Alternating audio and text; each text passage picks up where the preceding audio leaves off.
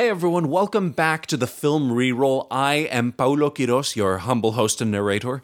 We are still doing Memento. Now, quick reminder, each player is taking control of Leonard for a scene with no knowledge or context of what's happening. They have to roll to stay focused, and when they fail 3 focus checks, the next player takes over wherever they left off. Now, to emulate the movie, the scenes have been edited into reverse order, so every time you hear me intro a new player, we are jumping backwards in time.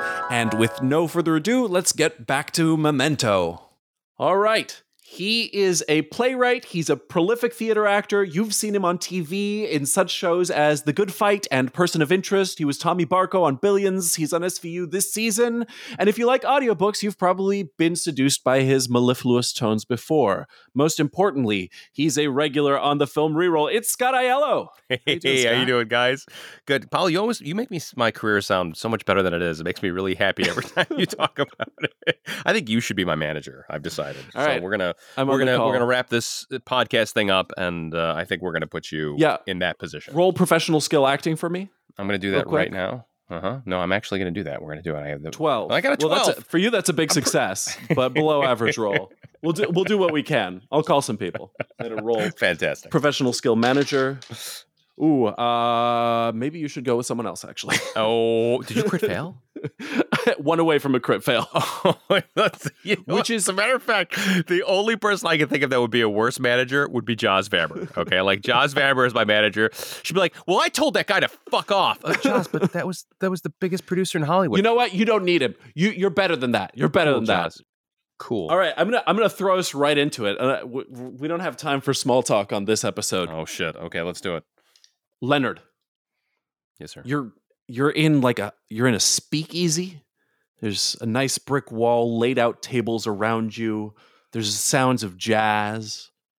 And in your hand is a broken bottle, like shattered at the end. You're holding it by the neck, and you see that on the sharp edge there's blood, and now you see in front of you a man in a nice suit, tall, dark hair, and he's lying on the ground with blood pouring out of his neck. There's another man close by your feet with no jacket, but also in a suit, and he's bleeding from the face, and he's staring up at you. Behind you, there's a young woman in a sundress. She's soaking wet, and now you notice that you're soaking wet as well. And then there's a big man to your right in like a cummerbund situation, and he's huge. He's big and muscular, and he's holding a lead pipe, but he seems like he's terrified of you. And he says, yes, sir, whatever you say, sir. Whatever you say. Well, what did I say? What did you say? Repeat it back to me. What did I say? You said that you wanted me to take this gentleman to safety and take you to a therapist. That's what you said. Okay. Did I get it right? Yes. No, you did just fine. So take that gentleman to safety and take me to a therapist. Yeah, right away, sir. Right away. Just what do we do with him? And he points down to the unconscious man bleeding from the neck. I'll tell you in 1 second, but I have to go to the bathroom. Where's the bathroom? The bathroom? Yeah. Oh, right over here. Cool. You see that in the little speakeasy you're in, it's sort of like got 2 levels, one like 4 feet higher than the other, with a little staircase that you're at. Uh-huh. Behind you, there's like an archway in the stone wall that leads into darkness, and in front of you, there's like a proper door. And that's the way he seems to be pointing. Okay, nobody move. I'll be right back. And I go to the bathroom. You walk through the door, and here you see you're in a little hallway, and there's men's and women's rooms in front of you to your left. Past that, there's like either a trash chute or a dumbwaiter, and then there's stairs to your right. I would like to go into the men's room. Okay, you go into the men's room. Okay, I would like to check my pockets. I put my beer bottle down. It was a wine bottle, by the way. Oh, fantastic. I put my broken wine bottle down. I want to keep it with me. Mm-hmm. And I look in the mirror and I say, Leonard, what have you done? What is happening? And what do I see when I look in the mirror? Let's start there. It's you. You haven't changed significantly other than the fact that you look a little bit worse for wear. You feel bad. You feel like you've taken a few shots too many. And there's particularly a big pain in your right shoulder that's your left shoulder, Paulo, but I believe throbbing. Yeah. You're very pretty. There's a nasty throbbing pain in your left shoulder, and you feel a stinging pain in your left hand, and you see that your pinky is bandaged up, something heavy. Otherwise, you look normal, if a bit bruised. You're dressed in slacks and a red polo, and you're soaking wet and kind of dirty. Much like Peter Straight's bed. Okay, so okay. Well, first I'm gonna take off my jacket, open up my shirt. Do I have any visible scars on me? So you're open up all your clothes. Well, you see that on your shoulder there's a big bandaged up area. Do I have any new tattoos? You see tattoos on your upper chest. John G. murdered my wife in a different font, nicer font in your mid chest. It says find him and kill him. On your right bicep, consider the source. Memory is treachery. Left bicep, she is gone. Time still passes. Upside down on your solar plexus, condition yourself. Photograph, house, car, friend, foe. Okay. Left flank upside down, you see hide your weakness. On your right flank, this one looks self-made. It's rough. It says, I'm no different. On the back of your left hand, remember Sammy Jenkins. And that triggers a memory for you. You know what that means. That reminds you of Sammy Jenkins is the guy who you knew as an insurance investigator who had the same disease. Gotcha. Yes. That triggers you. Now I remember. Yeah. Upside down on your lower belly, it says eat. And you realize that you look strong, but you've lost weight since the version of yourself you remember. You're way more muscular and cut. It says upside down, lower right flank, buy film. Upper right flank, camera doesn't lie, notes can be lost, habit and routine, learn by repetition. Left forearm, the facts, fact 1 male, fact 2 white. Right forearm, first name John, and then in a self-made tattoo, or James. Last name G, and then a line, denoting you don't know the rest of the name. Back of right arm, never answer the phone. And that's the body. That's the body. I mean, you haven't checked your legs yet, but that's your torso. Let's check my legs. All right. Well, so the only take thing my pants down. The only thing you see on your legs is a tattoo that looks pretty. It looks pretty fresh. It's like red and still healing, and it says "Fact 5, drug dealer." Okay. All right. I'm gonna get myself. I'm looking in the mirror and I'm just like, oh, what have you gotten yourself into, Leonard? What have you gotten yourself into? I want to check my pockets. What do I have on me? What are some of the things I have on me? So you, as I noted, I get dressed again. I put all my clothes back on. You were soaking wet and you feel some things in your pocket, but they're mostly dissolved. Oh no. Is there anything that I can make out from these things? There's a wallet, and if you look inside the wallet's pretty soaked through, and some of the notes may be ruined. The bills are still fine, and you notice that the license and credit card are not yours. They belong to someone named James Grant. James Grant? Yeah. That's what it says? Yeah. Well, what does he look like? Like a douche? What's the license look? Well, what does that describe a douche to me? What does this guy look like? He's got a mustache. He's got slightly long shoulder length hair. This might be the guy that murdered my wife. It might be. He's not one of the people you saw in the other room. He's white, maybe Hispanic. His mustache, for black hair. For Scott's mind, this isn't Joe Pantoliano, right? No, it is not. Okay, all the other things are destroyed. Fantastic. All right, I look in the mirror. I slap myself a couple times in the face, and I come out. And, as you come into the hallway, you see that the girl in the sundress has kind of crept her way to the door, and she looks at you and says, "That was really scary, huh? You okay?" I'm fine. Could we talk for a second? I make to open. I said, can you join me in my office for a second? And I jokingly try and get her to come into the men's room. Yeah. I've never been in a men's. Oh yeah, sure. Great. She comes into the men's room. She's immediately distracted, looking around. She's like plays with the urinal, flushing it, and kind of giggles. I say, do you know first of all, how old is this girl?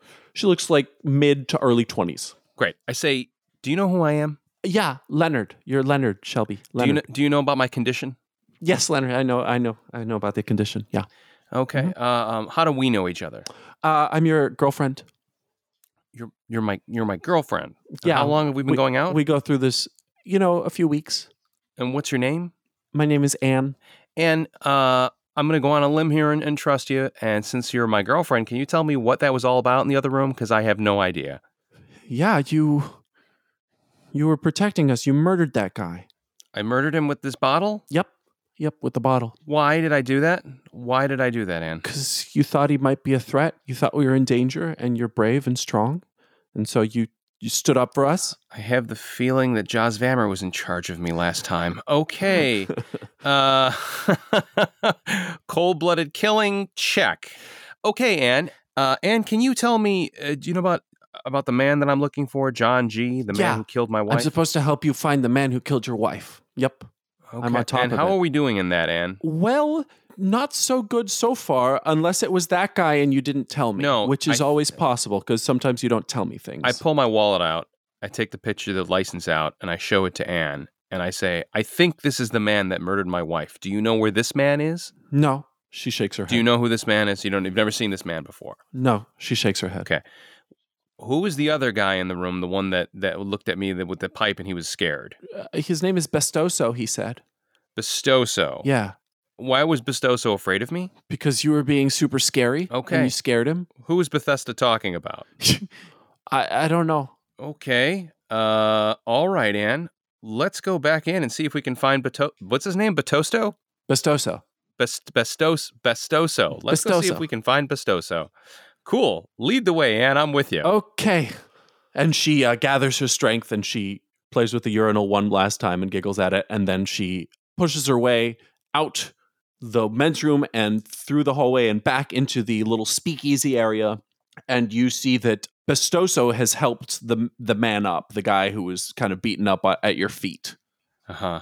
And as you come in, he kind of stands at attention and looks scared of you again. I say, I look at the guy, I look at Bestoso. Bestoso? Yeah, Bestoso's the big guy, the guy with the lead pipe. I say, why were you beating this man up?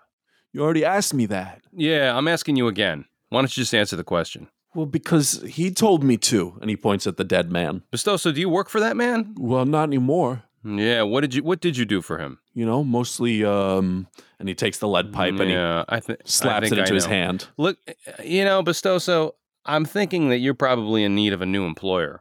Well, I think I technically still work for, the guy upstairs. And you're not talking about God, are you, Bestoso? I wish. No. Hey, Bestoso, just for all of our memories, who's the guy upstairs? The guy upstairs, he's the big boss. He's the sleeping heart. He's a mysterious and powerful figure. He pulls the strings and winds the gears and all that. Well, I've never met him, but not a lot of people have. He keeps to himself mostly. And I look at the other guy. I said, what's your name?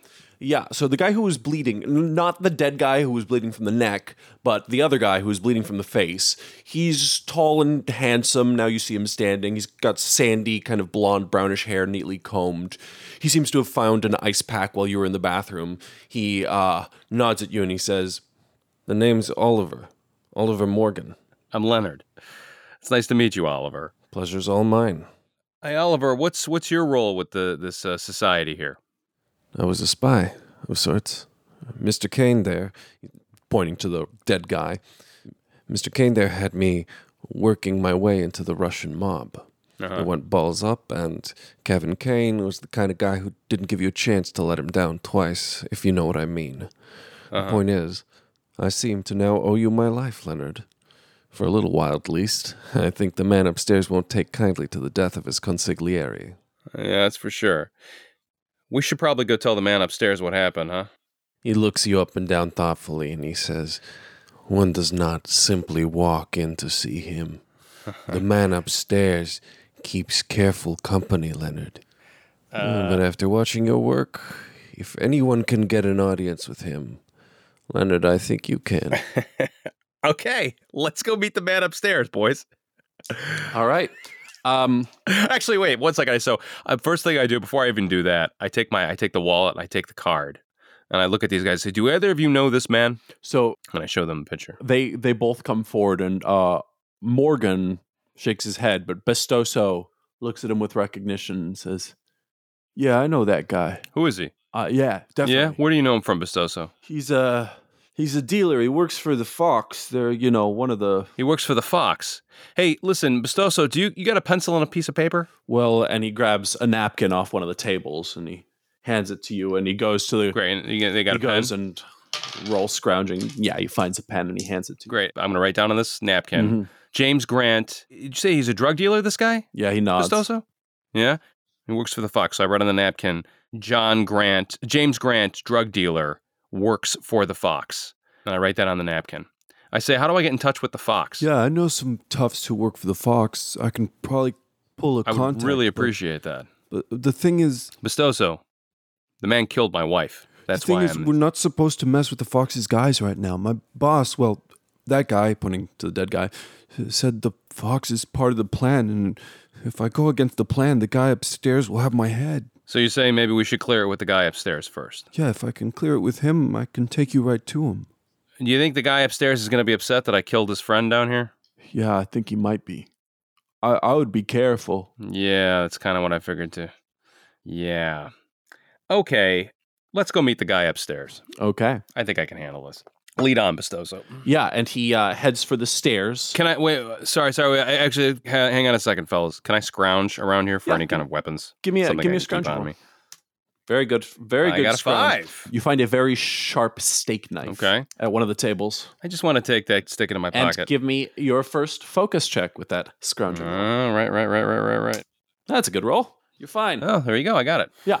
Fantastic. So Bestoso walks ahead up the stairs steadily, nervously. Anne follows behind you with her hands on the back of your shoulders, holding on as if she might fall off. Behind walks Oliver Morgan, who you notice is just kind of like, the man is on borrowed time at this point, you know? Yeah. And he seems oddly relaxed considering the situation. I think, I look at Oliver, I say, I think it's better if I talk to the man upstairs by myself. You stay downstairs. I'm a dead man walking in this building, brother. What do you mean by that? I fucked the big man's plan, and everybody knows it. I can't run. I can't hide.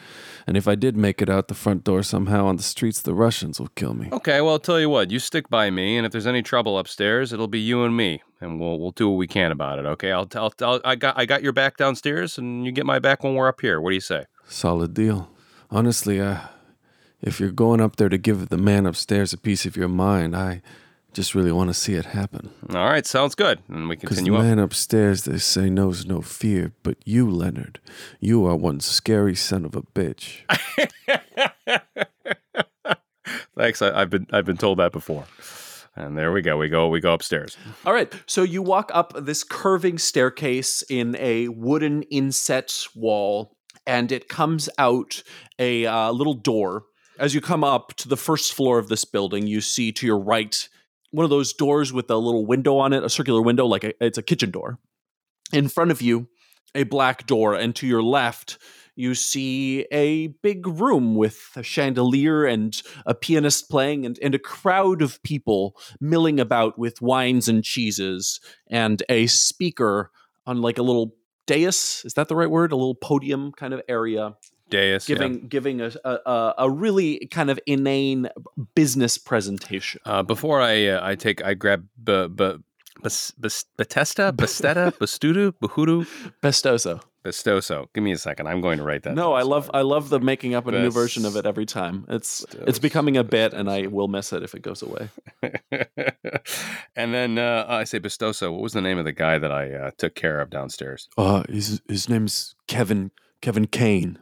He's the brother of, and he points to the guy on the dais. Is that the man upstairs? Well, he's a man upstairs. He's not the man upstairs. That's not the man. That's not. Okay, so that's just the brother of the guy that's on the stage. Well, why don't we avoid him? Take me to the man. Take me to the man that you're talking about. Well, we're going to have to walk through And he points to some stairs leading up that are to your left that would force you to walk through a significant degree of the wine and cheese social that seems to be going on and causing you to be well within view of the stage. I don't think they want us to bother the guests. That's okay. You're with me. It'll be fine.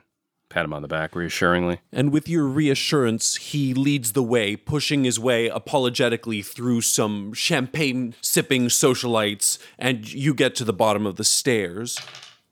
However, you are noticed by one of the crowd at the wine and cheese who walks over, a lanky man with a haughty demeanor who calls at Bestoso. John, what's going on? What's this? Who are these people? Oh, they needed to see the offices. It's like, no, they're not allowed in the office. What are you talking about? Well, who are you? Who am I? Who are you? Who are you? I asked you first. I have an appointment to see the man upstairs, and I'm going to go up there. You have an appointment to see the man upstairs. Yeah, that's real funny. I do indeed. Nobody sees the man upstairs. I just start walking up the stairs. Okay. and he says to Bestoso, John, grab that guy.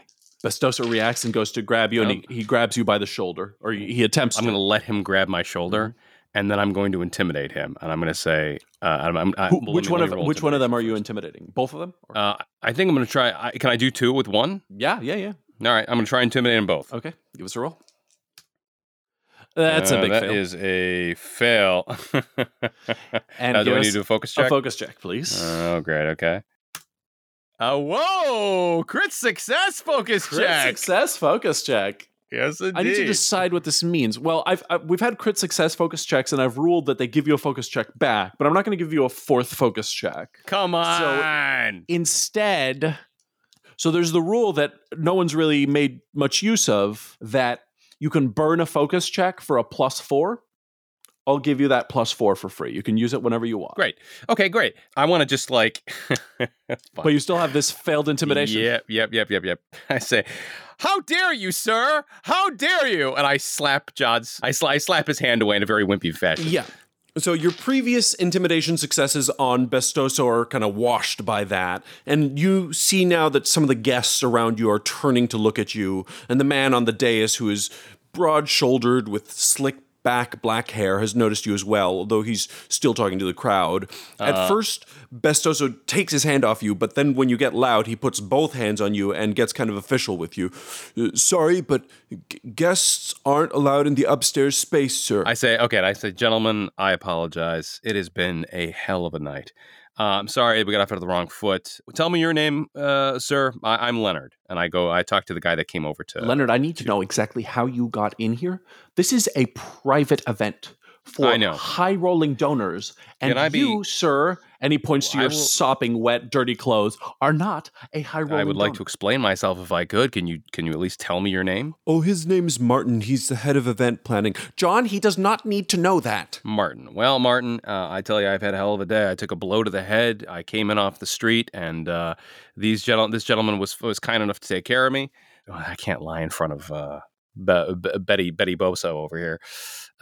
Shit. I say, look, what can I tell you, man? I was able to break into this place, and I just really need to see the man upstairs. My wife was killed, and he might be the only one that's able to help me. Is there any way that I can see this man upstairs? Can you help me in any way? Can you take pity on a poor guy who's down on his luck? Martin's eyes harden. Okay. And he says, sir, this organization runs 27 shelters around the city. If you need help, go there. Don't walk in sopping wet to our fundraiser. Mr. Bestoso, please see this man out. Yeah, right away, sir. And he grabs you. And I go, oh my God, Bestoso, what's that? And I point behind him. Okay, give me a fast talk roll. Fast talk? Or an acting roll. Yes, I get it by 2. That's a success by 2. And Bestoso rolls, and he is a dumbass. And he theatrically turns his head. What? Turns all the way around. And I just fucking book. I book up the stairs. I'll give the other guy a roll as well. He does not fall, but you're booking it up the stairs and books it after you. The other guy's booking it as well. You make it to the top of the stairs. You have a couple of rounds on them, but Martin and Bestoso are hot at your heels. Oliver Morgan is right by your side as well, still holding an ice pack against his face. You arrive at what looks like a very ordinary office space, open layout, but with no cubicles. And there's no one at any of the desks at the moment, though you see several closed doors that might have people behind them. More pressingly, though, there's a big transparent wall that separates you from all of that. And on this side of the wall, there's only a single reception desk, which is also currently empty. Okay, go. Is there a door? There is a door. Okay, I want to try the door. Okay, the door is locked. The door is locked. I want to. Yes. I pound on the door and I say, please, I need your help. It's very important that I see you, sir. And I just start pounding on the door. You see a single office worker on the other side of the floor working late hours, and his head pops up from behind a monitor, but he makes no immediate move towards you, and the guys are coming up the stairs fast. This guy's not going to be any help in time. Okay, then I'm just going to turn around and brandish my knife and wait for them to go up the stairs, and I'm just going to be like, back off! Okay. You brandish your knife, and the first guy up the stairs is the lanky dude, Martin, who runs up the stairs and goes, whoa, hey! And he puts his hands up, and he stands behind Bestoso.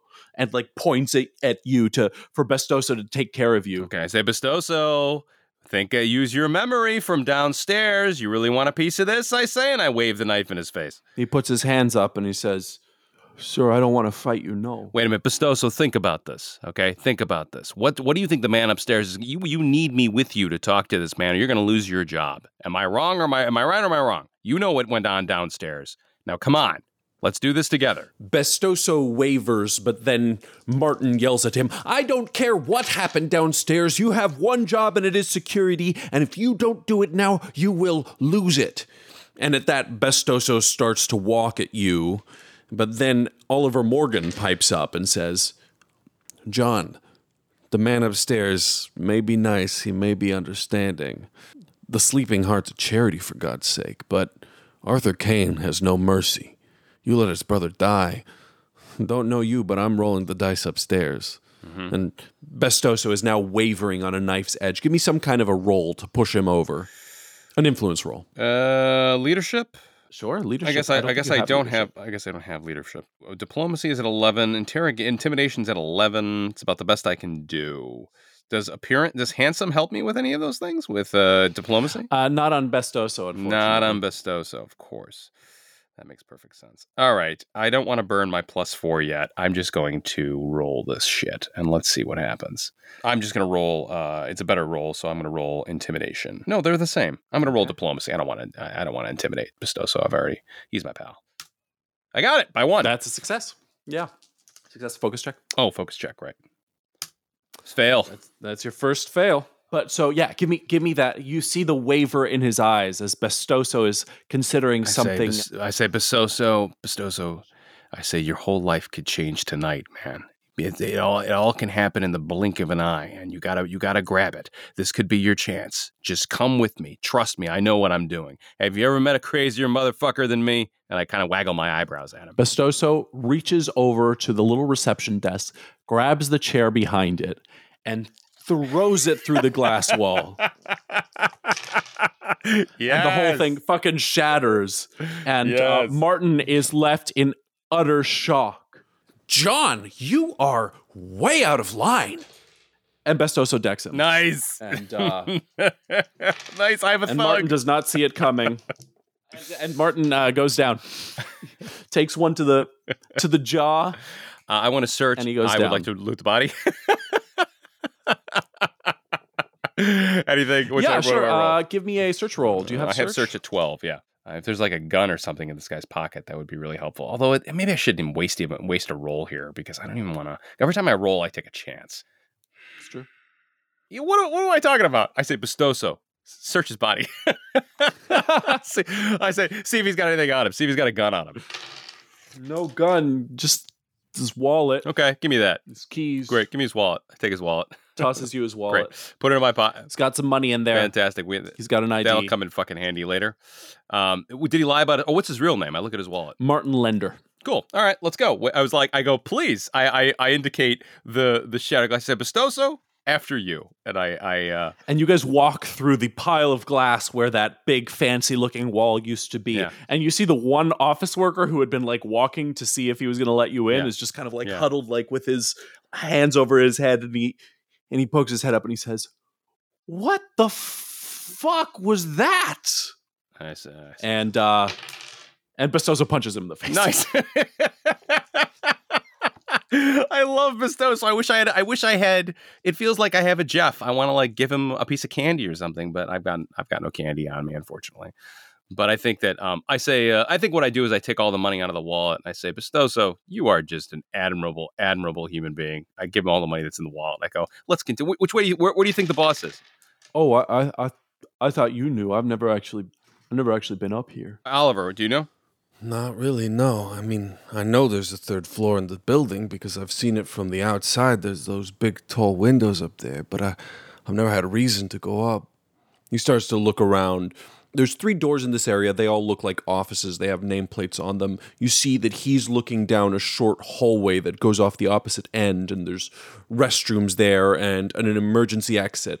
Uh-huh. He says, I've been in that stairwell too, but it doesn't go above this floor.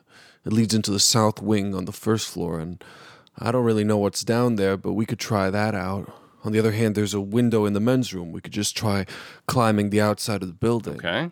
Anne pipes in at this point and says, I'm on a twisted ankle and I'm not the strongest climber to begin with. Maybe one of these is a fake office door with stairs inside.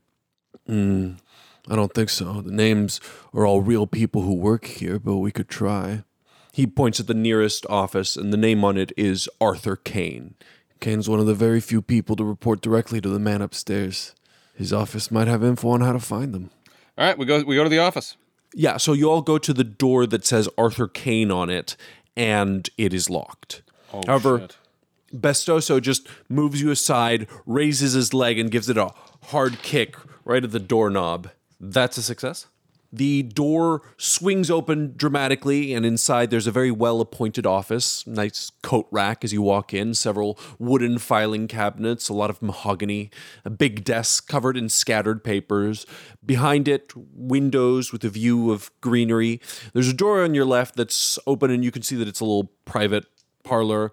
And on the right side of the room is what looks like a private elevator. I have, Jedi temples have taught me anything. It's that cool shit is in elevators if you can get them to work. So I would like to go over and call the elevator. Yeah, there's The lift, as it were. There's no button on the outside of the lift. There's an old wooden lever, and when you pull it, the elevator doors ka-chunk open mechanically.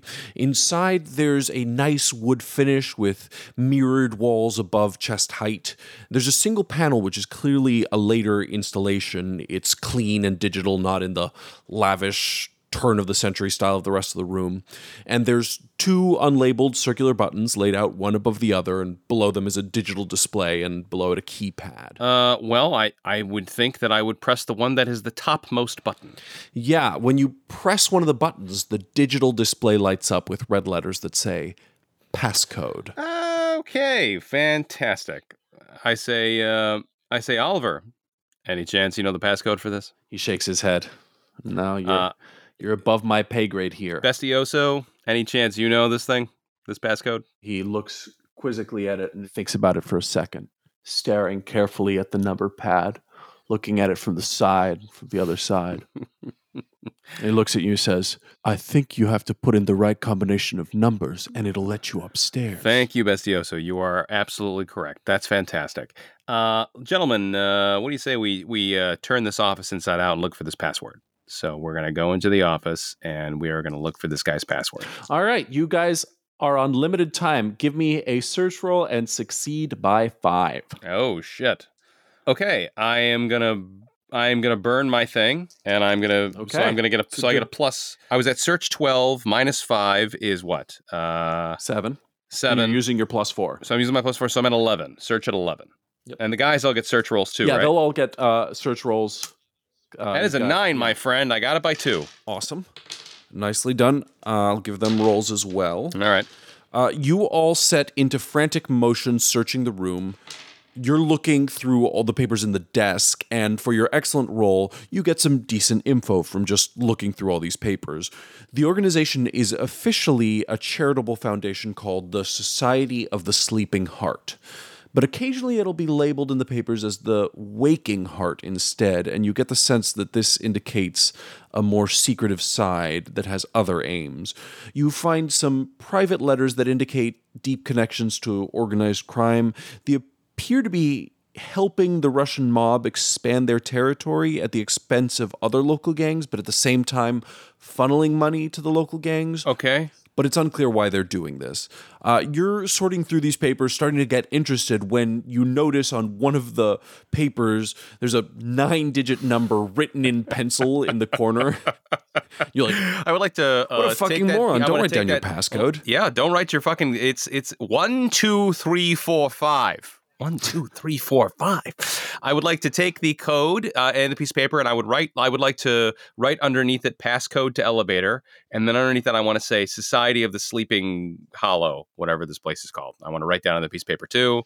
And I think I would like to write the information that I had on my napkin transferred to this piece of paper and put it in the driest part of my outfit that I have. I put it in my wallet. I find a dry space in my wallet, stick it in my wallet. Okay, and yeah, we're running back to the elevator, and we're gonna try and enter those buttons. Come on, everybody, pile in. You see, just as you put the numbers in, the thing lights up, and you see one head kind of poking its head in to see what the noise was on the other side of the office, and the elevator closes, and you guys start to head upstairs. Yes, and. I have no idea what I'm doing. This is going to be fantastic. Nobody does. This is going to be fantastic. And did you?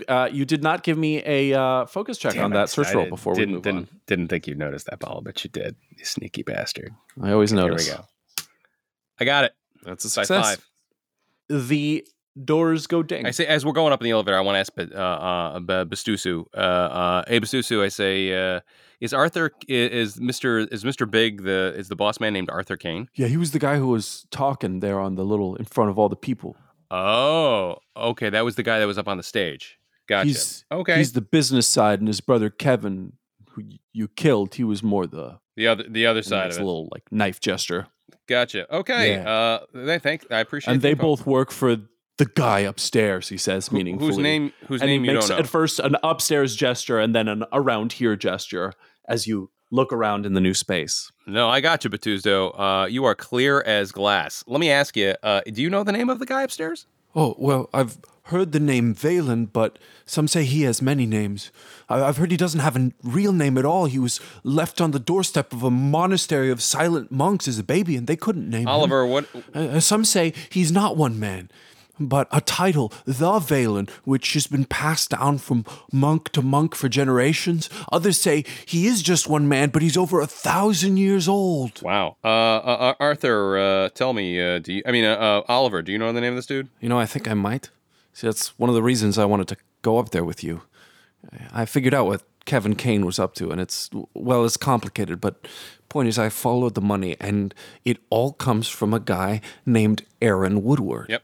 Well, I've never heard of this guy, but I kept looking, and everything, the society, this building, belongs to the Woodward family estate. Meanwhile, the Kane brothers run everything, and no one's ever heard of Woodward. I think they've been holding him prisoner. Jesus Christ, what the hell rabbit hole are we down? It's all rabbit holes.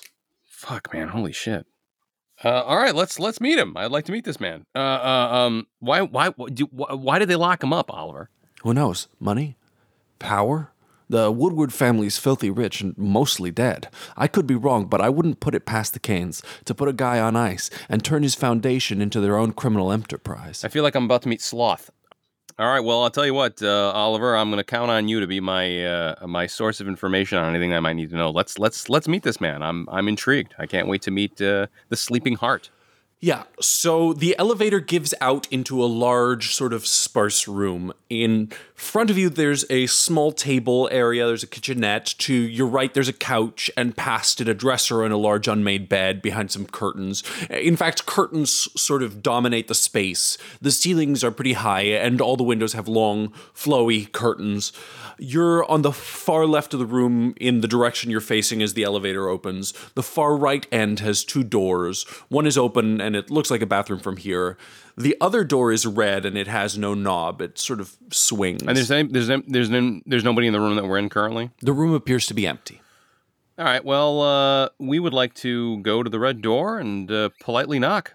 I'm going to politely knock on the red door. Give me a perception roll on this room before you... Yeah, that's a really good idea. Yeah, that's a really, really good idea. I'm just trying to get away with things without rolling because it risks my life. 11. That is a 6 on the dot. On the dot? Yes, ma'am. So for on the dot, all you see is a note on the door of the elevator, and all it says is, "Don't come downstairs, back in 5." Oh, boy. Okay. I'm going to put Batuzda out here. I say, Batuzda, I'm going to go talk to this guy.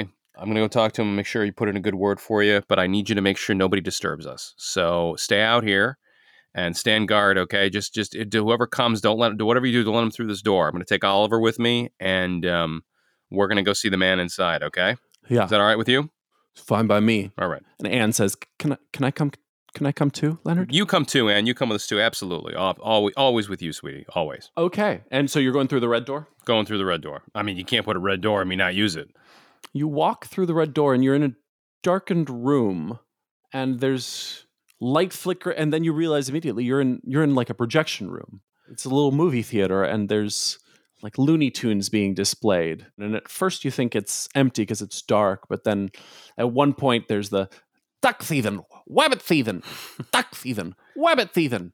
And as Elmer Fudd shoots Daffy in the face, you know this cartoon. I absolutely. For like the fifth time, you hear a cascade of laughter from the middle seats of the theater. Okay, I would like to walk down, and I would like to sit in the row that this person is in, and I want to just say, I told that from the back of theater. I say, spoiler alert, Daffy gets shot again. I say that loud, and you see the head pipe up, and it looks back at you and looks for a second, then it keeps watching its cartoon. Okay, I'd like to go over and sit in the same row as this guy, maybe 2 seats away. I don't want to sit right next to him, but I want to sit. And I say, Oliver, sit in the back row. Make sure this guy doesn't leave, and you come with me. They both nod. I don't know what we're dealing with yet. I come over and I just casually sit a couple seats away, and I say, I look up. I'm watching the cartoon, and I say, God, this is one of my favorite ones. I was like, have you ever seen What's Opera Doc? What's Opera Doc is probably my favorite, though, of all time. He smiles and nods, says, I haven't seen it. And he keeps watching. You haven't... I quietly go, kill the wabbit, kill the wabbit, kill the wabbit. You haven't seen that one? He kind of looks embarrassed and he shakes his head and says, I don't remember seeing that, no. Wow, they must not give you good stuff up here. Is this the first time you've seen Looney Tunes? He thinks for a second and says, yeah, I think so, yeah. It's good, it's funny. It's real funny. I'm Leonard, by the way. Hi, Leonard. I'm Aaron. Hi, Aaron. Nice to meet you. Nice to meet you, too. Can I ask you something? Yeah. People have been saying a lot of things about you, and I just want to make sure that I have the story straight. I was like, are you being held here against your will up here? Are you like a captive of this place, or is this just where you live? A captive? Oh, no, that's funny. No, I just like the movies, you know. Okay, I'm just passing a little time watching movies. You like stories? Can I tell you a quick story? Sure. Well, I was already watching a story. Well, this one's better than that one. I guarantee you that. That's a bold claim. This one's pretty good up here. I mean, I'm not going to lie. This is one of my favorites. Still can't wait to find out if it's rabbit season or duck season. Yeah. Well, I bet you. You know what? I bet it turns out. I bet you it turns out that it's Elmer's season. Oh, what do you think? Yeah, that would be a twist. The most dangerous game of all. Himself. That's right. Well, I'll tell you what, there, Aaron. I've had a really bad night. I've had a really, really bad night. I'm sorry to hear that. Well, I have a condition. I have something called anterograde amnesia. Have you heard of that before? He thinks and he says, no, I don't think I have. It basically means that I can't form new memories. There was a trauma that I received. I don't even know how many. I have no concept of time anymore, so I don't even know how long ago it was. But the last thing that I remember was seeing my wife being murdered. And the people who murdered her hit me in the head when they did it. And that's how I got this anterograde amnesia. It basically means that I can't form new memories. So what may happen while I'm talking to you, or if I get distracted, is I may forget that we even had this conversation. The only thing that matters to me, Aaron, is finding the man who killed my wife. And I'm close, Aaron. I'm really close. And I got to tell you the truth. I don't even know why I'm here. I have no idea why I'm here. I think I broke in here, though, to find out if you could help me find the man who killed my wife. I know that, one of your security guys back there, Bestoso, agreed to help me out, but, he works for you ultimately. And I got to tell you the truth, pal. I did some damage downstairs when I came in, and I don't even know what I did or how I did it. But I did some damage to your place downstairs. I'm real embarrassed about it, but I'm hoping that you can help me. Can you please help me find the man who killed my wife? It's the only thing I live for these days. I'll tell you there, Aaron, old boy, I haven't eaten in a few days either. I'm looking pretty ragged and pretty thin, and I'm on my last leg here. If suddenly it turns out that I don't remember what the hell we were just talking about, I might need you to remind me of all this stuff, just so you know. Okay. And that's my story. Okay, well, I hope you find that guy. I don't know how to help, though. I'm just a kid. I want to watch my cartoons now. How old is this person that I never even asked about? He looks mid-30s. Oh, shit. This is not good. Hey, who takes care of you? Who takes care of you, Aaron? Well, Who feeds you, makes sure you go to bed and all that stuff? Who does all that for you? my mom and dad. Oh, where are they? Without even looking at you, he just points back out the red door. He's still watching his cartoons. Aaron, how did you get into this movie house? Do you remember? Just through the door. Uh-huh. And where were you before you were in the movie house? He looks down. Uh-huh. He's trying to think. Oh, no. Yeah, I don't remember. We had breakfast. We were going to go to the beach. They must have had some work to do and sent me to watch cartoons while I waited. Well, buddy, it's been really great talking to you. I think that you and I have more in common than either of us would like to admit. Hey, Aaron, do you keep anything you got anything in your pockets? You got any notes or anything like that? You write yourself notes? Do you Write myself notes. Yeah. Why don't you check your pockets, see if there's any notes in there or anything like that? He reaches into his pocket and he checks and he pulls out a couple notes. And what do they say, Aaron? it's hard to read. It's dark in here. He kind of holds them facing the screen and says, this one says, don't come downstairs, back in 5. Uh-huh. And this one says the same thing. Huh. All right, Aaron, listen, enjoy this one. It's really, really great. And, I want you to do me a favor. I take a pen and can I write something on the back of that note? Sure. Remember this, okay? I say, and I write it on the back. I put Leonard Shelby is your friend. And I put, be sure to watch What's Opera Doc. And I hand it back to him. And then I walk over and I've signaled for the guys to come with me and I go to the back of the theater. Okay. I say, he's a kid. I said, he's a kid and he's got the same condition that I do. And Oliver, I know you don't know this about me, but I know you just heard me tell that kid about myself, and it's the truth. Everything that I told that kid was the truth. I may not remember this conversation. I may need you to remind me of it, okay? But I think we need to prepare for whoever's going to come up in that elevator, and we need to talk to them because they are not going to be pleased with us. So let's go out there and wait for him. I don't understand. So the kid's got amnesia? It's the same thing that I have. I guarantee that's what he's not a kid. He just lost his memory when he was a young man. You're Mr. Big, your man upstairs. I think that they keep him up here, and I think it's all an illusion. Whoever keeps this man up here who has the mind of a child, it's just a smokescreen. He's not actually in charge. I guarantee you he probably inherited the money, and he's literally just signs papers for them. And that's why they keep him. Poor guy. That's so mean of them. So I got to tell you, I know that the kid had the note in his pocket that you saw. I think we're about to get some visitors. So I think we should go in the next room and just let's get ready because I'm going to try and talk us out of this, but I don't know what's going to happen. So get ready. All right. Morgan nods and Anne grips your shoulder nervously, and you guys now leave the theater. All right. So before I go back and Yeah. I take my piece of paper out of my pocket and I write down Aaron Woodward has the same condition you do. I put on the back of my piece of paper that has the other info on there. I put Aaron Woodward, and in parentheses, I want to put the Sleeping Heart, Mr. Big, has the same condition you do.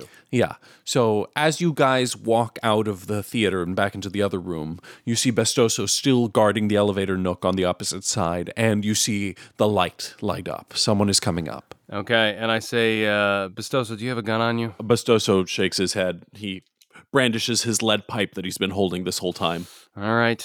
Everybody, what can I tell you? Take the most badass positions you possibly. Just actually, you know what, guys? Look casual, like nothing's really going on. Let me handle it. And starts whistling. Oh, good. What does the room look like again? It's a bed. Yeah. So as you walk out of the theater, there's a little kitchen area on your left. By that, there's a bed, which is separated off by some curtains. Directly in front of you, there's tall windows with gauzy curtains floating as one of them is slightly open and is blowing them. To your right, there's like a little entrance area with a radio and some couches. Directly to your right, there's like a little breakfast nookie area with a table and some newspaper funnies spread out on it. And then on the far right, there's a little alcove where the elevator lets out. Cool. And that is cool. Where Bestoso is. I would like to lean on the wall of the alcove casually And I say, Bestoso, just look casual, look natural. So I'm just leading and waiting. Okay, Bestoso's going to roll acting. Oh, good. He starts trying to brush his hair awkwardly, and he's like, do I look like a... Bestoso, Do I hold 2 coffee mugs? No, I think one will pull it off, and you look fantastic. You look fantastic. Just follow my lead. And the door's open. Great. And immediately you see a tall, handsome guy in a blue blazer. Mm-hmm. And next to him, a slinky man, half hunched over, looking at you sidelong, and he's already got his piece ready, and he's holding his gun down. And he looks to the handsome guy, and the handsome guy is the handsome guy the guy that I saw talking on the dais downstairs? Yes, it is the same guy. Great. Blue blazer man. So I know this is Arthur Kane. Fantastic. Have I ever met the slinky guy before? I mean, you haven't seen him in this turn, at least. In this turn. Great. Okay. Arthur Kane steps out of the elevator and says, John, you've disappointed me so much. Oliver I'm not surprised of, but you, John, you broke my heart. He sees you now and he says, I don't believe we've been acquainted. I'm Arthur Kane. And he extends a hand to shake yours. I reach my hand out. I say, Leonard Shelby, Mr. Kane, it's an honor. It's really nice to meet you. And I shake his hand. I said, I think we owe you an explanation. I think you do. I do. Impressed as I am by your brazenness, this is still trespassing. I do. Mr. Kane, Mr. Bestoso is not at fault here. I talked my way up here. Basically, here's the bottom line. I have a very rare condition. I say, I have something called retrograde amnesia.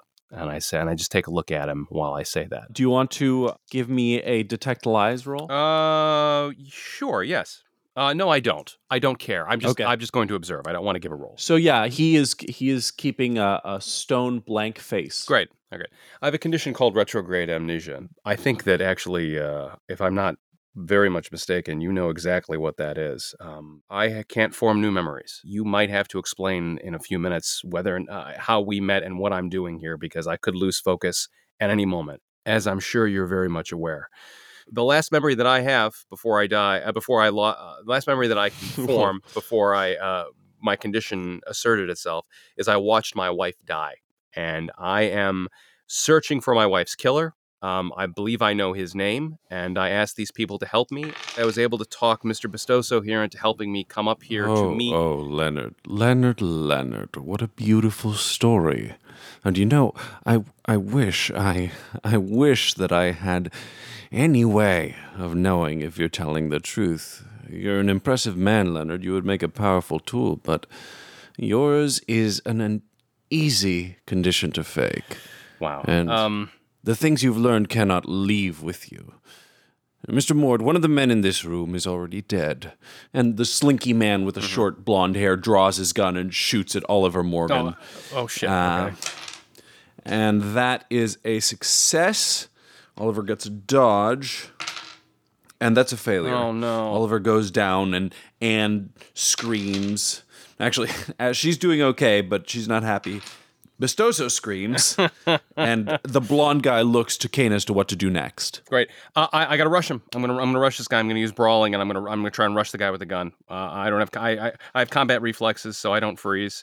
So after he shoots, as soon as he shoots, I'm going right for him. Okay. You're going for Mr. Mord? Mr. Mord for sure.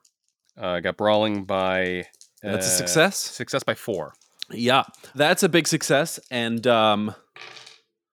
Mord actually fails his IQ check to avoid surprise, so he does not get a dodge. Great. You bum rush him. Great. And as I go, I yell, Bestoso, help me! Bestoso goes to move, but then Arthur Kane speaks up and he says, John, I've given you a reprieve for your earlier indiscretion. Now don't make it worse. And he starts playing his sway on Bestoso, who totally fails to resist is frozen in place.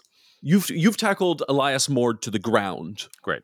And he's pinned on his back, and his gun is pinned to his side. So he's going to have trouble shooting you, but he just uses his left hand to try and grab you by the throat. Okay. And he goes to grab you by the throat, and that is a success. Okay, I'm going to try and dodge. And give me a focus roll for this turn of combat as well. Right, okay.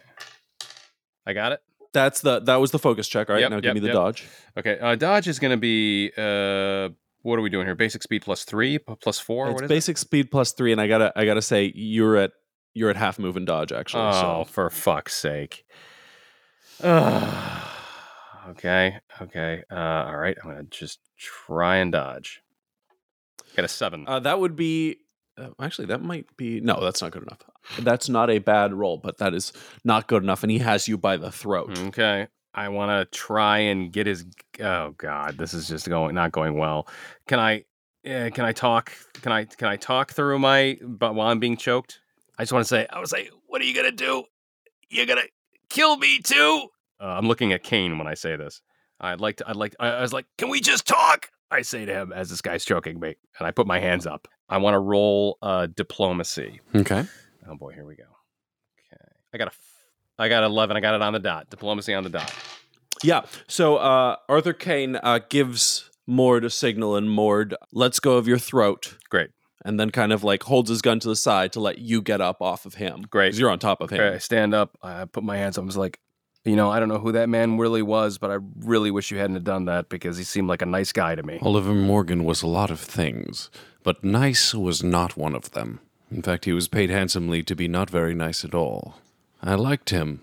Unfortunately, I could no longer trust him. Well, Mr. Kane, I said, I know you have no reason to trust me. I was like, what can I do? I was like, maybe you should go and, talk to is he your nephew? Who is Aaron to you? I mean, I have to tell you the truth. I'm throwing myself on the mercy of the court here. You seem like a powerful man. The only thing that I want, my only purpose in life is to find the woman, to find the man who killed my wife. I was like, and I'd certainly like to leave here alive with my girlfriend.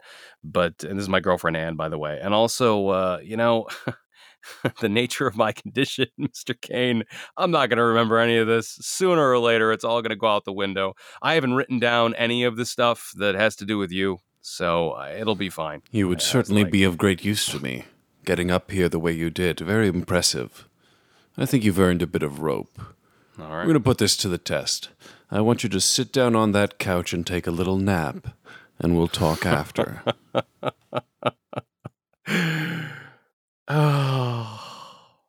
Bestoso, how crazy am I on a violence level of 1 to 10? Scary crazy? Yeah. If you give me your solemn word, Mr. Kane, that you will help me in my goals, because I'll tell you the truth there, once I go to sleep, I will not remember you or anything that's going on here, and you will be able to do with me as you will. But if you make me your word, you give me your word as a man that you're going to help me find the killer of my wife. Bestoso is going to help me. We know his name. Bestoso, who'd you say he works for? He's a street level tough for the Fox. It's Jimmy Grant's. I met the guy. Arthur Kane looks at Bestoso and says, Is the man disposable? And Bestoso says, yeah, he's just a street dealer, Okay, well then you have my word. Jimmy Grant's is as good as dead. I don't want him to just be dead. I have to be the one that does it, Mr. Kane. I will write on my piece of paper, Arthur Kane is going to help you find Jimmy Grant. And that will... I want you to turn out your pockets and show me any note you intend to stay in there. All right. I show him the note that I have. The one in my pocket that says the things about his, it says the things about the kid. He throws out the note that you've been working on. He also grabs Martin Lender's wallet that you had, and he says, let's return this. Okay. And he turns to you and he says, write what you're going to write. Okay. Anything I don't like doesn't go in your pocket. All right. There's also one more thing I think you should know, Mr. Kane. Is that guy still got his gun out? Where did he put Mord's gun is, he put it back in his, he has a little holster inside his jacket, and it appears to have gone in there. Great. I want to casually, I guess this would be acting. I want to casually. Mord has, while you guys are talking, Mord has gone over to take a look at Oliver Morgan. So he's oh, good. He's not in the immediate radius of you right now. Then nothing, no big deal. I approach Arthur Kane and I say, I hold my hand out to him and I go to shake his hand. I said, I think you and I have an agreement, Mr. Kane, but I have one more thing to tell you. And I go to take his hand. I just want to be close to Kane. Okay. I say, listen, I do know one thing. When I woke up, I had killed a man downstairs. Bestoso tried to stop me, but I don't know. Bestoso can fill you in more on what happened because I really don't know. But that man that I killed downstairs was Kevin Kane. At this news, Arthur Kane is somewhat taken aback. Uh-huh. Well, I'm glad you told me. That's something we'll deal with later. What does that mean, sir? It means I am capable of putting revenge aside. I have more important aims to consider. Come now, Leonard. If I was going to kill you right here, I would. Anyway, if you're telling the truth, you're not the same man who killed Kevin. And if you're lying to me, I'm going to kill you either way. Okay, I want to look real hard at him, and I want to detect lies. So I'm going to try detect lies. Give me detect lies. Okay. I rolled a 7. Okay. He's going to roll a resistance or I guess an acting roll. Yep. Give me a focus check on that one too. Got it. You're good. You for success by 5, he wants to take vengeance on you, but if you're telling the truth, you are so useful to him that is more important to him than vengeance. All right. Great. Then I look him right in the eye, I take his hand, I look him right in the eye, and I say, Mr. Kane, I think we have an agreement. I'm going to put myself in your hands. And I take a pen, and I take a piece of paper, and I write down on my pen and piece of paper, I say, Arthur Kane is going to help you find, what's his name again? Sorry, I keep doing this. Jamie Grants. See, I have the same condition that my character does. Arthur Kane is going to help you find Jamie Grant, who killed your wife. He seems like a straight shooter. And I show him the note. At this, Anne pipes up and says, Leonard, you got any room on that note for me? Of course I do, Anne. Absolutely. I say, and what's Anne's last name? I look at it, I go, Anne, I don't know your last name. It's Summer. I write underneath it, I say, and Anne Summer is your girlfriend. You can trust her. I write. And I fold the note up. I give Anne a kiss. And I put the note in my pocket and I look at Arthur. I say, Arthur, if you don't mind, I don't really want to sleep on the couch. It's like, you mind if I go watch cartoons with Aaron? We were getting along pretty well, and if it's a good one, believe me, I'll lose focus eventually. So if you don't mind, if you don't mind, I'd like to just go watch cartoons with Aaron. Be my guest. There's no better way of wiping the slate clean. I go in there. I go over to Bestoso. I give him a half hug. And I come back. I hold the back of his head, sort of like Godfather style. And I look at him. I say, I'm not going to remember you, but I want you to know, I consider you to be my good friend. I said, thank you for everything that you've done. And I walk in the next room. Oh, go ahead. He seems almost teary at that. Yeah. I walk away. I go into the theater room, and I walk down to the aisle, and I say, Aaron. I was like, do you remember me? He just looks at you blankly. Oh, hey, Aaron. I'm a friend of Arthur's. You mind if I hang out here and watch some cartoons with you? He just looks down at the seat next to him, and he keeps watching. I sit down next to him, and I start watching cartoons. Now, you can try and keep focus, but if you are going to keep your word, we'll just leave it at that. What are you going to do? I'm not going to try and keep my focus. I'm going to focus on completely on Looney Tunes. Yep. And that is it for your turn, and we will see where it gets left off. I mean, half move and dodge, no weapon. You know what I mean? Like, I'm not here to take out an Illuminati. You know what I mean? Like, that's the character. The character is hyper focused on one thing and one thing only. So, I love it. If he suddenly has the power of the Illuminati behind him, things could change real fast, because it seems like this guy's a powerful dude, and he doesn't seem like he's a terrible guy. He doesn't seem like he's a nice guy. I think it's really interesting, and it's gonna be real fun for I have no idea where we go from here, so we'll see.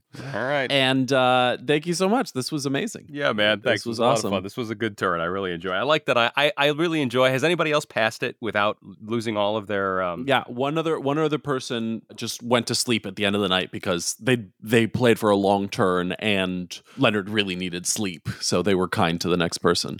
Oh. But other than that, you're the only one who has relinquished control voluntarily. Well, there it is. Okay. All right. Thank you so much. Thanks, buddy. All right. James D'Amato is an improviser and podcaster. He is one of the creators of the One Shot Podcast Network, where he is the host of One Shot, as well as Critical Success and The Overshare. He's also a regular on their podcast Campaign. And I am actually now the host of Campaign. Oh, you're the host of Campaign. I'm sorry, yes. I'm behind the times. And he's the author of several popular RPG guides. This is his first time on the reroll. Welcome, James. How you doing? Thank you so much for having me. I'm so excited to have you on. We've never met in person, but you met Tim Nolan, who is my assistant of story creation and VP of world building, and an occasional guest on the show. and he had a wonderful time meeting you and made the connection. And I'm so glad to finally get you on an episode. Yeah, I am thrilled to be here.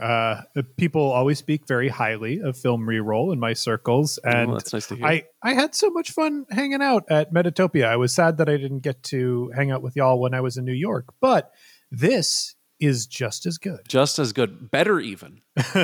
So, and have you seen the movie Memento? This is kind of what I'm asking everyone. I half watched it probably more than 15 years ago. So don't expect a lot of good refs. I think that's perfect for this, considering, for one, we've gone so far off the rails that it's a completely different story at this point. And for another, if there's any movie to not know what's going on, it's this one. Yeah, I guess that's true. And so I'm going to drop you in. Leonard is in peril. You come to, and there is water rushing all around you at high speed. You can barely keep your head above, sputtering and choking as water rushes loudly by. Your right hand is just barely gripped onto a brick wall, and your left seems to be holding someone's arm. As you look back, you see a figure in the water behind you, hanging on to you for dear life. From above, some dim light is seeping in enough to see you're in a tall and cavernous sewer. On this end, the flow speeds up as it's forced into smaller tunnels, and you're right at the mouth of one of those, and it's pitch black and dangerously fast. Ahead of you on the brick wall, there's a ladder just about 3 feet away from where you're hanging on. Okay, and so basically, if I let go of this wall, we're both going to go down that tunnel. Right? Oh, yeah. And she's behind you, so she's halfway in. Okay. The water's yanking her hard, and you don't think you're strong enough to just pull her back. You're going to need to climb up my butt. Also, hi. Nice to meet you. I'm Leonard. Yeah, Leonard Shelby. We don't have time for this, Leonard. I know who you are. Okay.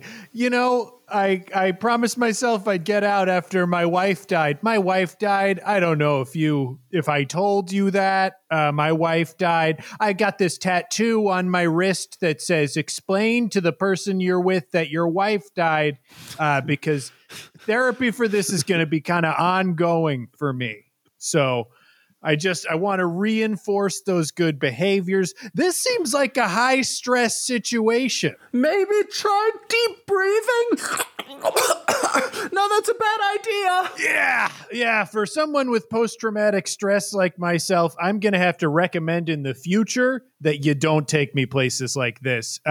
That's just not going to go great for either of us. I'm going to need you to climb my body while I hold on to this wall, unless you think you could hold on to the wall and then I could climb your body. She starts to climb you.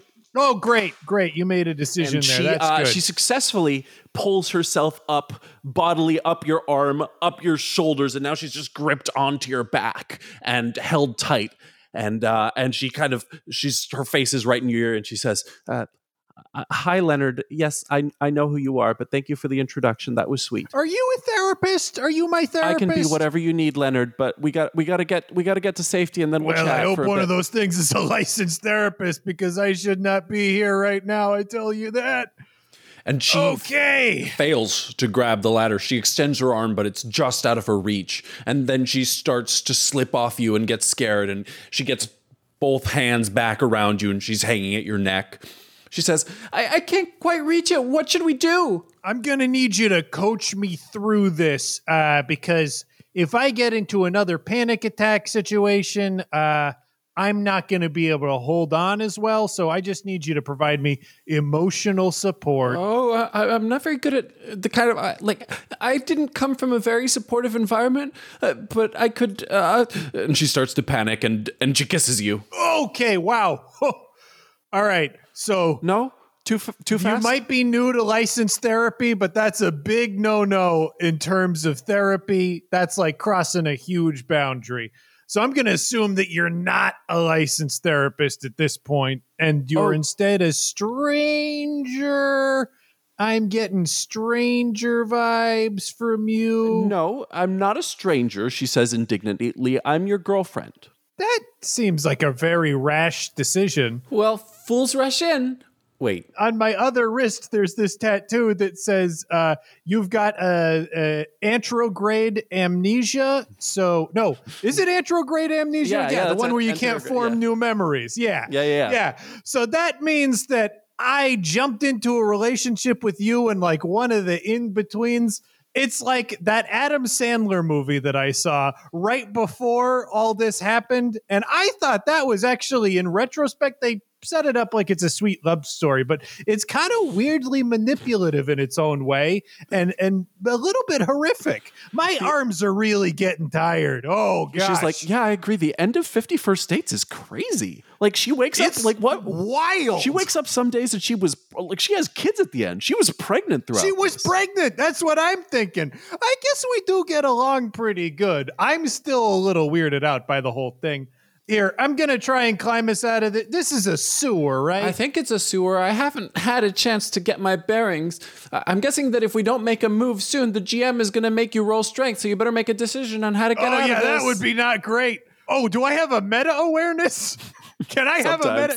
This one's got a meta-awareness. Okay, so I've got here on my sheet, it looks like I'm pretty good at climbing, so I'm going to make a climbing check. Okay, so this is going to be a tough roll. It's a -1 for the water pulling you away, and a -2 for her hanging on to you, and a -3 for the fact that you have a severely fucked up finger on your left hand. So, if you're going to try to climb straight for the ladder, that's a climbing -6. You have other options. You can try to climb along the wall, you can try to swim, or just surrender to the tunnel, but up the ladder seems like the only way to safety nearby. Yeah.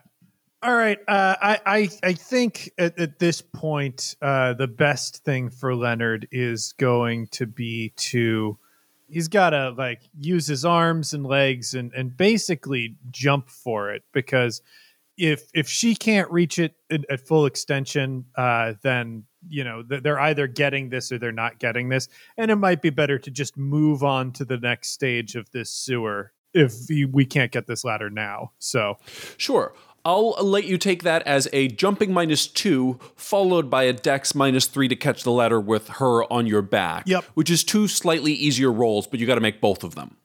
That's not going to be in my climbing skill, huh? Yeah. No, I think climbing will work. It'll be a jumping -2, and then you'll have a climbing just -3 for your finger. So those are essentially both 50-50s. Yeah, that feels right. Okay. So give me a jumping roll. Okay, I got a 10 on that. Okay, so that's good enough on your jumping. So I got a 8 on my dice. My climbing skill is that's 13. definitely good enough. You very nimbly size it up, set your feet against the side of the circular tunnel, and then leap and lunge. And you didn't warn her, so she lets out a little shriek, but you have her grabbed on. Well, you put one hand on your chest to grab onto her hand to make sure she doesn't slip off, and like backwards dolphin dive and grab the ladder behind your head. And now you're grabbing on and you feel the water suck, but you got a good hold on it and you're able to pull yourself up. And she's on Wow, did you see that? Do I do CrossFit? That was so rad. I gotta do CrossFit. That was amazing, Leonard. That's huge. Do we do CrossFit together? I don't know what that is, but I'll do it. It's 2001. Does CrossFit exist yet? I don't know what CrossFit is. Oh, it's 2001. I don't think that 50 First Dates movie is out yet either. It was a prophecy. Month 2001. I thought okay, I'm looking this up because I think 50 First Dates might have been around the same time. When did that come out? We gotta know this chronology. It's gonna be hugely important. It changes everything. I mean, from a certain meta perspective, I do think that it like seriously affects their relationship if they've seen that movie. 50 First Dates came out in 2004, so it's not out for 3 years. So no, they haven't seen it. So it's that cautionary tale has not been told. Okay. So my only reference point for anterograde amnesia would probably be like some soap opera or something. Again, we're losing a lot of refs, a lot of reference points on this one. That's okay. We'll pull through. And you have the ladder, and you're able to climb up, and she kind of climbs up your body to so that she's not weighing you down, and you two are soaking wet, and she's above you, and now you can see that she's in a soggy sundress, which is dripping down onto your face. And golly, she starts to climb ahead. Boy. Gee whiz, huh? Mondays, huh? Is it a Monday? I think it might be. Or is it Tuesday? It's been a week. I kind of, when I woke up and I was in very cold, rushing, reeking water, I was like, it feels a bit like a Monday. Huh? What does that feel like when you come to suddenly? Is it like waking up, or is it like... Gosh, if you've ever been driving, when I was a younger man, if you were ever driving, I actually don't know how much I've aged. What a terrifying thought that is. I'm glad I learned what anterograde amnesia was before all of this, huh? What a useful bit of life skill there. It's sort of like when you're driving and you're tired and like you feel yourself maybe gonna fall asleep, but you wake yourself back up there. Really not a safe way to drive. Oh no, yeah. Yeah. It's like a caffeine rush, kind of like a sudden jolt of blood to the head. Yeah, that's what that's like. It's like I was proceeding along and then bam, where am I? Oh gosh, my wife just died. I should be in therapy. I should go to therapy. What's this on my wrist? I've got amnesia and I should seek therapy and sort of continue that therapy. You know, great reminder. Leonard, I promise you that when we get out of this, I'll take you to a real licensed therapist and they'll sort you out. That's great. And one thing that you'll know that you'll feel confident in is that person will not try to kiss me. That is not behavior that you should expect from your licensed therapist. How long have we been dating? Several weeks. Yeah. Okay. Let's get ourselves out of this sewer. How about that? I like that plan. So as you guys climb the ladder, you can now look over your shoulder and see that you're in a tall cylindrical cistern with water pouring in from various openings in the top and then flowing out into small tunnels at the bottom. There's a tall structure in the middle that you're not sure what it is from here. The ladder is about 40 feet to the ceiling, and about halfway up there's a small access tunnel off the side where you see some dim illumination in the distance, but she continues past it to the top, where she tries to push up on the entrance above her, but she can't get it open. Leonard, I can't get it open. It's stuck. All right, now we have another option to consider. We could, keep trying to push on that. That's probably going to take a lot of strength. And I can tell you, for me, from my perspective, where I'm sitting, an extra heavy load is going to be around 200 pounds. So that's not going to go great. Manhole covers are actually very heavy. But I see down this hallway here, there's a bit of dim illumination. Now I can't tell exactly what it is, but we could head towards the dim illumination and might find an emergency phone or something. Okay, let's head down towards the dim illumination. And she climbs, she steps through and climbs into the narrow passage that you had seen. And you two are now side by side and having your feet on solid ground. You feel how heavy your body feels. You've taken some poundings in this day, and there's a shooting pain in your right shoulder. And she looks cold and shivery. Just keep heading down towards that dim illumination. How did we come to be in a sewer?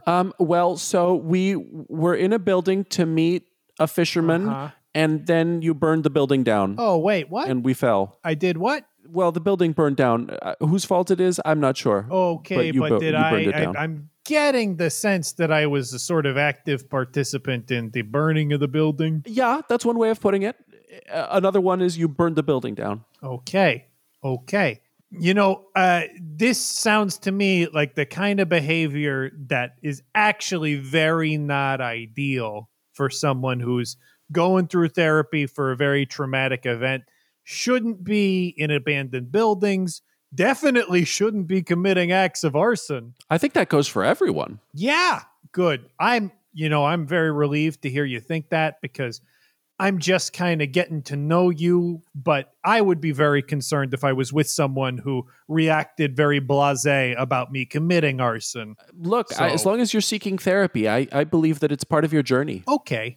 Sure.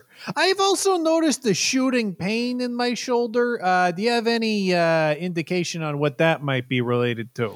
Shooting pain would be an accurate term for it, considering you got shot. I've been shot? Yeah. Oh, yeah. Oh, we gotta get out of here. I gotta get to a sanitary place, clean this wound off. I cleaned it up. This is gonna get infected. No, it's stitched. I don't know if you have any medical experience or whatnot, but a really important thing about most bullet wounds is even if you stitch it up, you do gotta keep it disinfected, and swimming in sewage is discouraged, I think. Yeah, I think that's one of the things the doctors tell you when you go in. Oh gosh, I was just mansplaining you, wasn't I? Yeah, it's okay. It's okay. Leonard, you don't... No, it's not okay. It's part of the patriarchy, which is a toxic system that it plagues us day in and day out. And here I am explaining to you that you shouldn't get sewage in a even stitched up bullet wound. I mean, that's common sense. Everybody knows that. Look, you saved my life, so you get one of those. Well, it Even does trade. sound like I contributed to some of the dangerous circumstances that put us in a precarious position vis-a-vis life and death in the first place. Oh, most definitely. But I like it. Okay. So at this point, you guys arrive at a crossroads in the tunnel. Above you, there's an opening which, as you look up, you can see a grate about 20 feet above you with outside light shining in, which was the source of the dim illumination. Now, does this look like a service grate where I might be able to find a ladder up, or is this... There's no ladder, but it's narrow enough that you could kind of shimmy up, but it's going to be a difficult shimmy. And you're not sure about her climbing. She's been walking with a bit of a limp. Alternatively, you can roll perception on the branching tunnels here. So it's the intersection of an older-looking brick tunnel, which you've been walking down, with a larger and newer-looking cement tunnel, which crosses it here. Wow. We're at two paths diverge in a wood, huh? I don't... is that a poem by Robert Frost? I don't know that poem. I mean, well, you did just nail it in one. You did just Really? get it. That was just there. a wild guess. Just crazy. I don't know. Robert I don't know Frost was really your first guess on that. Yeah. It was either that or William Shakespeare.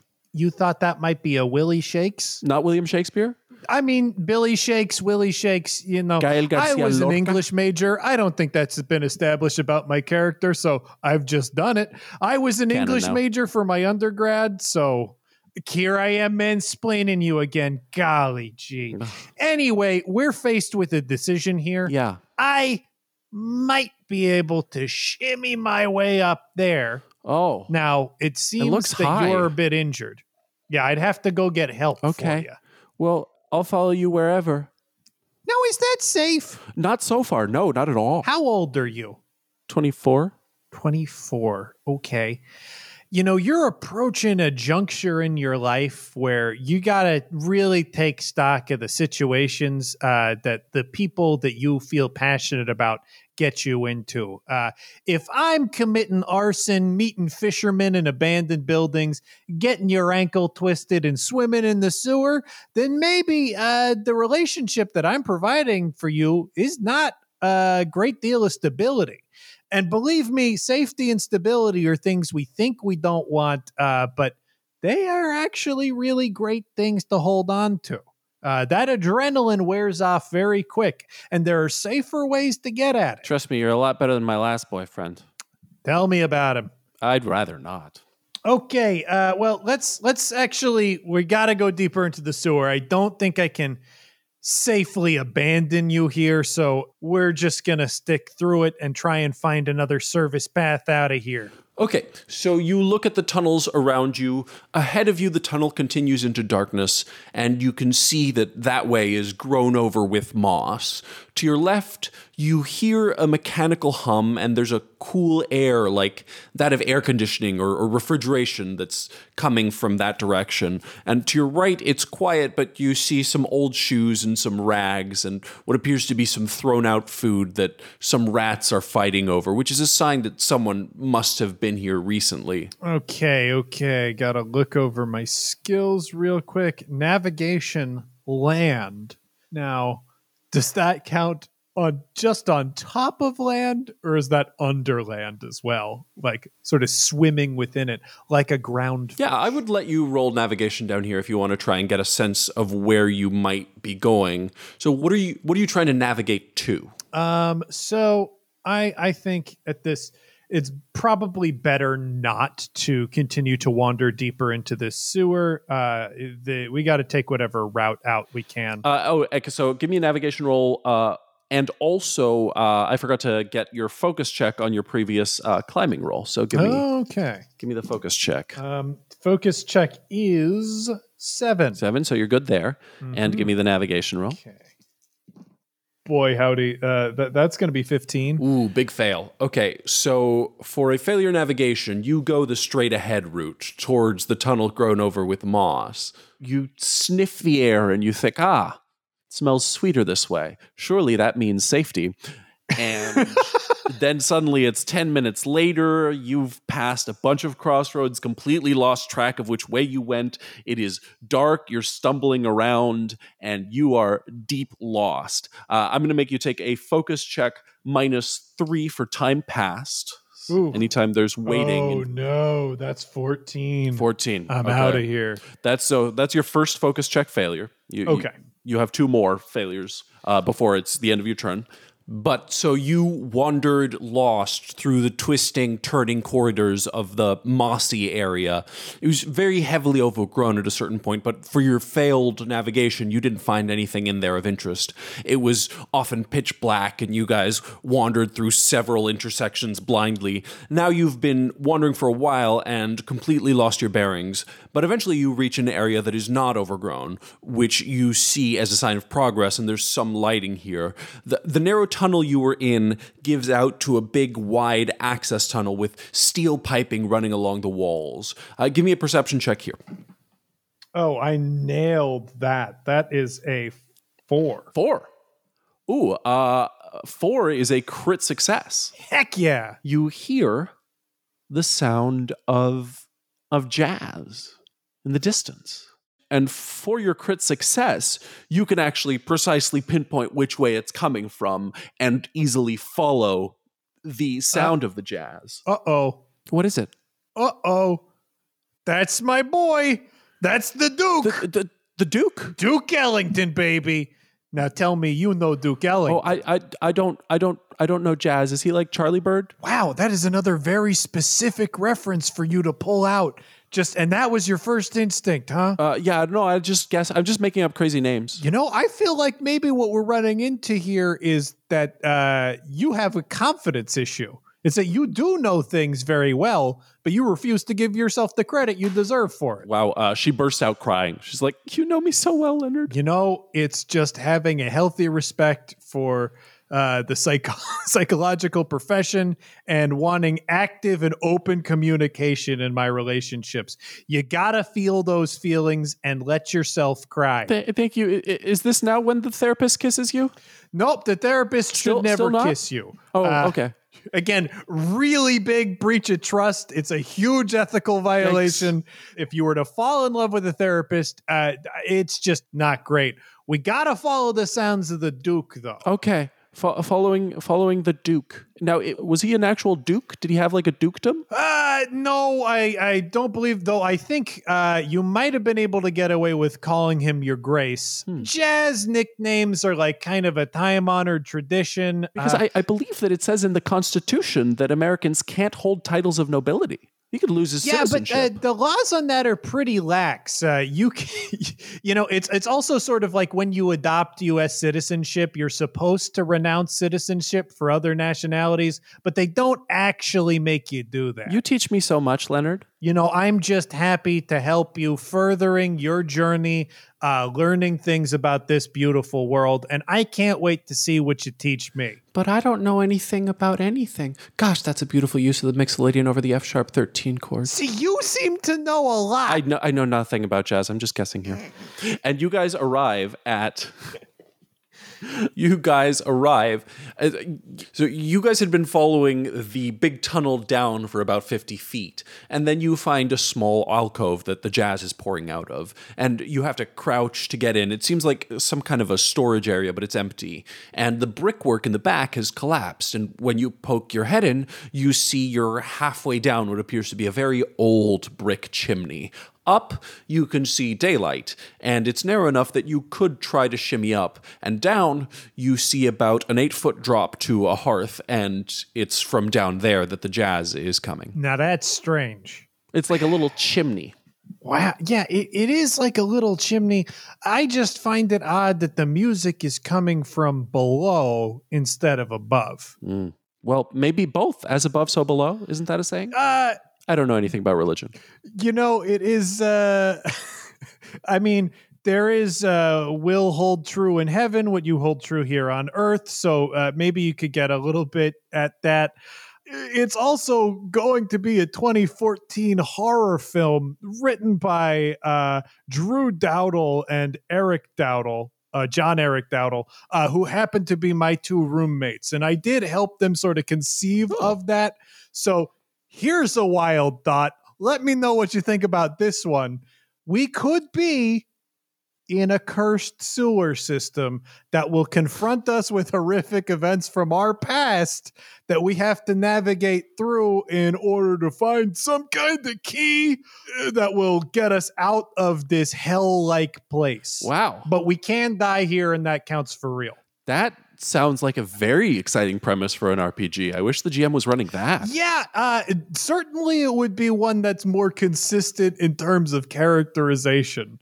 So we're kind of at a bit of a crossroads here. I can try and shimmy up that tunnel, but we're going to be stuck in the same kind of situation before where I'd have to go and get help and bring it back to you while you sort of chilled out. Or we could go down this tunnel here and see where the source of that jazz is, being aware that we could be chased by hooded demons. I like jazz more than hooded demons.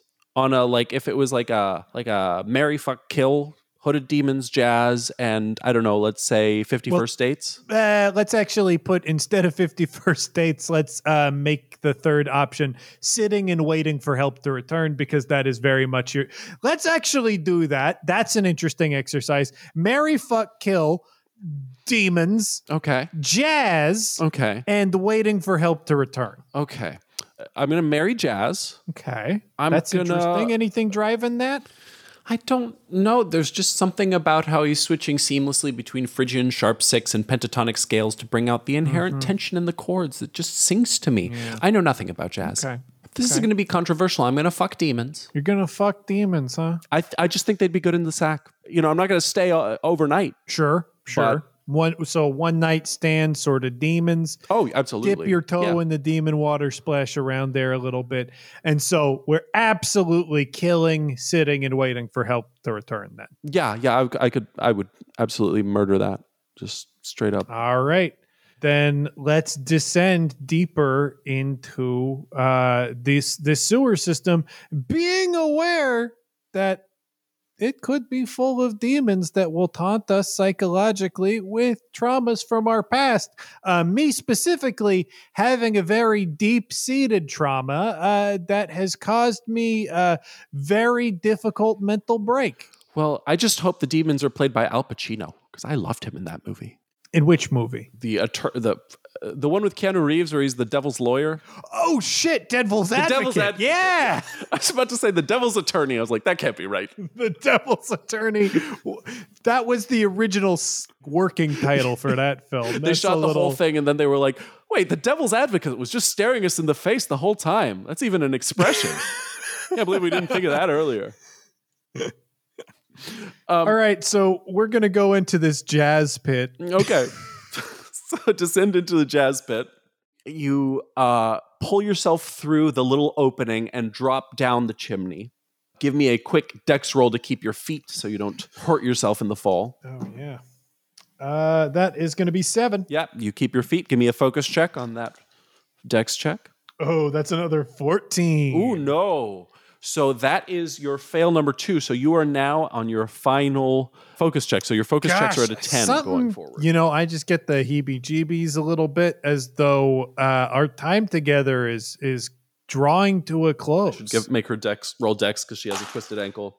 Oh, she crit succeeds and nimbly lands on one ankle like a cat. Like one of those 3-point anime landings. Yes. And actually, it like pops her ankle back into place. Her foot feels slightly better.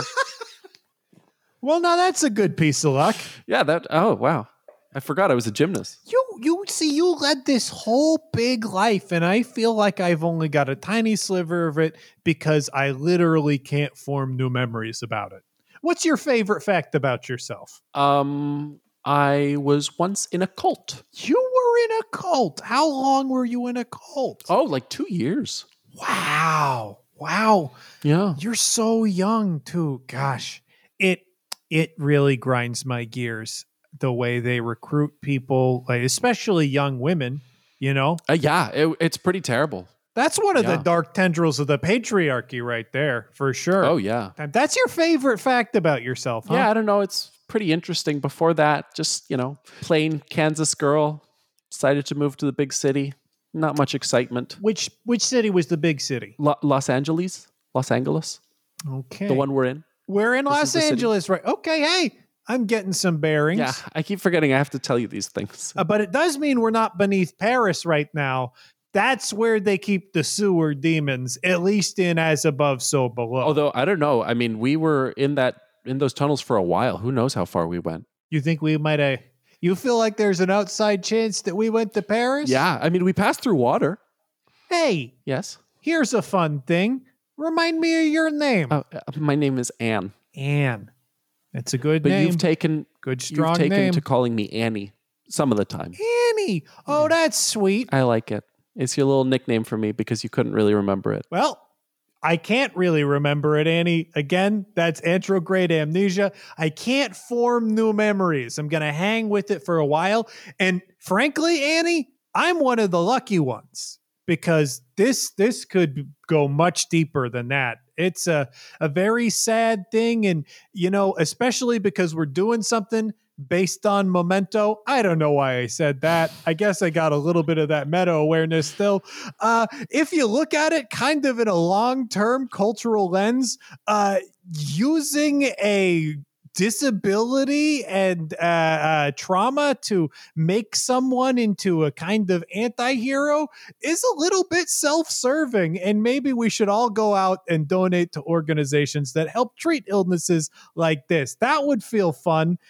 Let's continue following this demon jazz music, though. Okay, huh? Yeah. Hold on. We should take a stock of our surroundings. I'm going to roll perception real quick. So my perception is 10. 10. So that's a success by 1. So it's dark in here. There's only 2 sources of light, a bit of daylight from the chimney behind you, and a stream of warm artificial light from an archway on the opposite side of the cellar. Along the walls are big wooden barrels on their side, and the middle of the room is occupied by 3 large shelves. And as you inspect them closely, you see that they are lined with bottles of wine, and you realize that you are in a wine cellar. Well, gosh, I hope that we're not at Amontillado, huh? Huh? I don't get that reference. I'm 24 years old. Well, I mean, you're 20. First of all, that is a very grim perception of yourself and your age category. I just don't know mid-19th century romantic literature. Also, I feel like it's pretty common to read Poe in high school and whatnot. Oh, did you go to high school? Well, I dropped out. She looks down awkwardly. He kind of nods, just sort of taking in this awkward silence, like looking around the room. Yeah, I get that. The therapist that I was talking to before all of this said that the longer you keep things bottled up, the more dangerous it can become to you. Most feelings and whatnot that we encounter, even traumatic feelings, aren't dangerous to us until we decide that they're somehow wrong or somehow shameful, and we brick them up. And when they get bricked up, it can be like killing a part of yourself. Not unlike the Cask of Amontillado, wherein a man leads one of his frenemies down into his wine cellar, gets him drunk, and bricks him up behind the wall. Yeah, so you're saying that if I hold my feelings back, they will get better with age? That's what you're saying? No, see, that's wine. This is people. That person definitely dies. That's the implication of Cask of Amontillado. Oh, he doesn't like open him up like 10 years later and he's super much better? No, definitely. That's not what happens? I don't think. Poe's main themes for a lot of his stories was revenge or obsession and then revenge. And gosh, if you define your life by obsession, it can lead you to some dark places. It sounds like that Poe guy could use some therapy. You are right. And that is a very good observation. So, do you want to check out this jazz or should we get drunk here? Because I am down for either. Let's pick up a bottle. As long as there's wine here, let's pick up a bottle. Yeah. He's going to pick up a wine bottle for sure. Oh, yeah. She takes 2 wine bottles and sticks them in one pocket each of her sundress, and they're sticking out. Hey, at your odd dress angles. has got pockets. Yeah. That's great. Let's go check out this demon jazz, huh? All right. You're stepping into the next room? Yeah. Okay. I'm just going to walk in very confidently. Okay, you barrel forth into the next room and Or I bottle forth. Wink. yeah, if you tried to take a barrel, I would make you roll encumbrance. I have a feeling this would be very heavy. Yeah. So you bottle through into the next room, and you walk into a lavishly decked out underground like speakeasy with several nice tables laid out with red tablecloth. You see a record player on the far side of the room, where it is the source of the Charlie Bird, of the Duke Ellington, of the Dizzy Gillespie. And in the middle of the room, one of the tables has been turned asunder, and there are 3 men, one tall with black hair and a suit, standing, and one lying on the ground in just the white undershirt of what was once a nice suit, face covered in blood smattered over his shirt, and a big thug-like character with his arm raised up, about to hit the bleeding man with a lead pipe, when all 3 of them turn and look at you, and there's the awkward moment of, from their perspective, where the fuck did these people come from? Because you just walked out of the wine cellar. Yeah. So, sort of taking stock of this situation, Leonard is going to step in front of Annie, so that hopefully his seeing him will obscure her. And just go, gentlemen, good evening or afternoon. I don't know which it is. The man on the ground says, It's about noon, I think. Oh, good. You can still talk. That's great. Hi, my name is Leonard Shelby. I am kind of in this situation because, gosh, I wouldn't even be able to tell you how long ago my wife was murdered after a terrible home invasion incident, and it psychologically scarred me. Nobody's murdering no one here. I don't know what you're talking about. The man in the suit steps forward. Well, gosh, I'm so glad that you and I agree on that, because if I were to witness a murder, it would set me back psychologically. I can't imagine how long. Now, I'll tell you, do I think about the people that killed my wife? Yes, I do. Do I think about it frequently? Yeah, I'd say I do. I'd say those thoughts consume a great deal of my thoughts. And even though I can't form new memories, I tend to focus and dwell on those thoughts a lot. Now, do I want to kill anyone? No, that's not me. That's not Leonard.